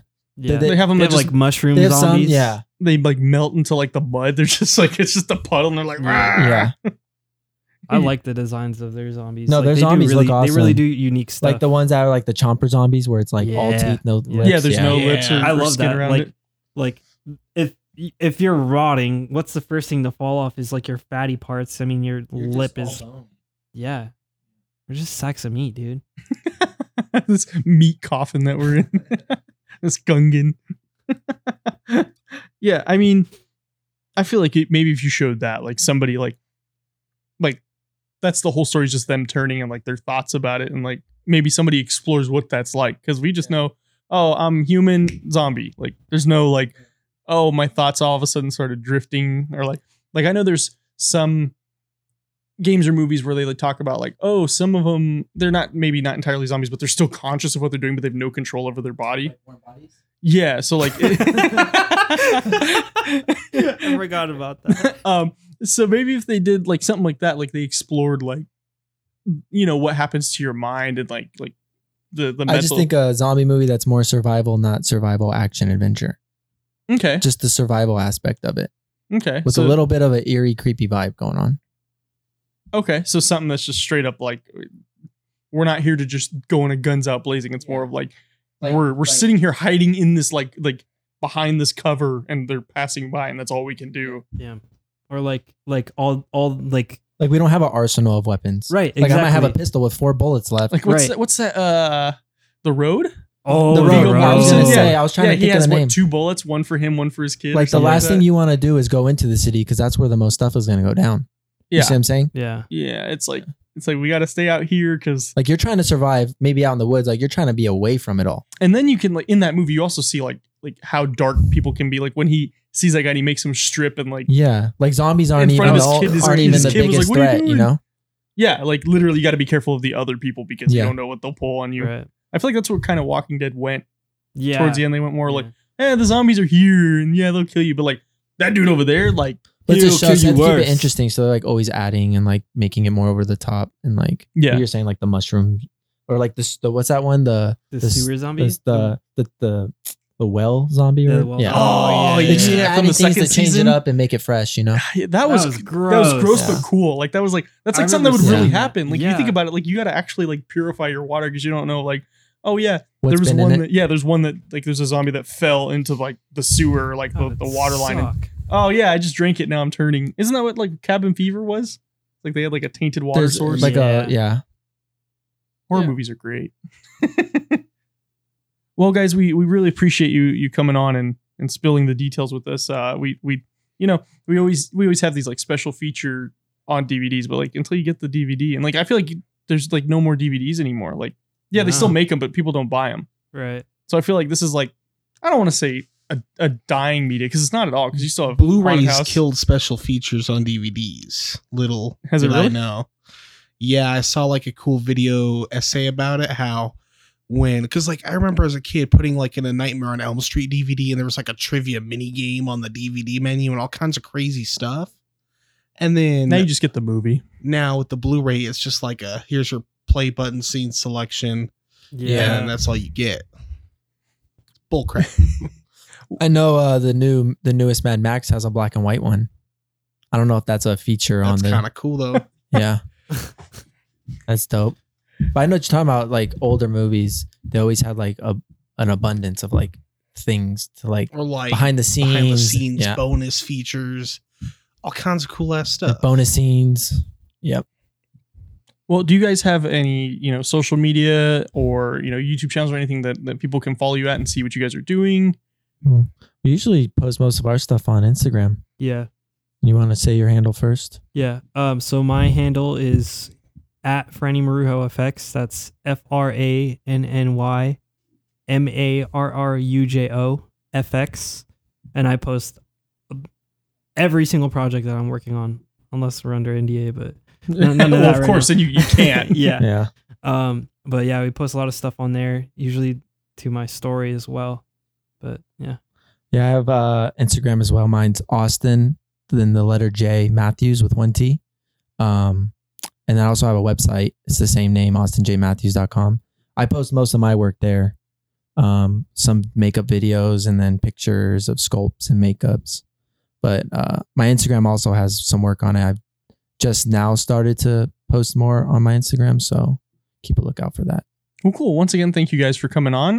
For those listening at home, if you have anything you wish maybe to ask them later, we can bring them back on. Or if you have any, complaints like you hate us for saying something, you can get to us at lukewarmcinemapodcast@gmail.com. We're also on Facebook at the Lukewarm Cinema Podcast, and we'll see you guys next week.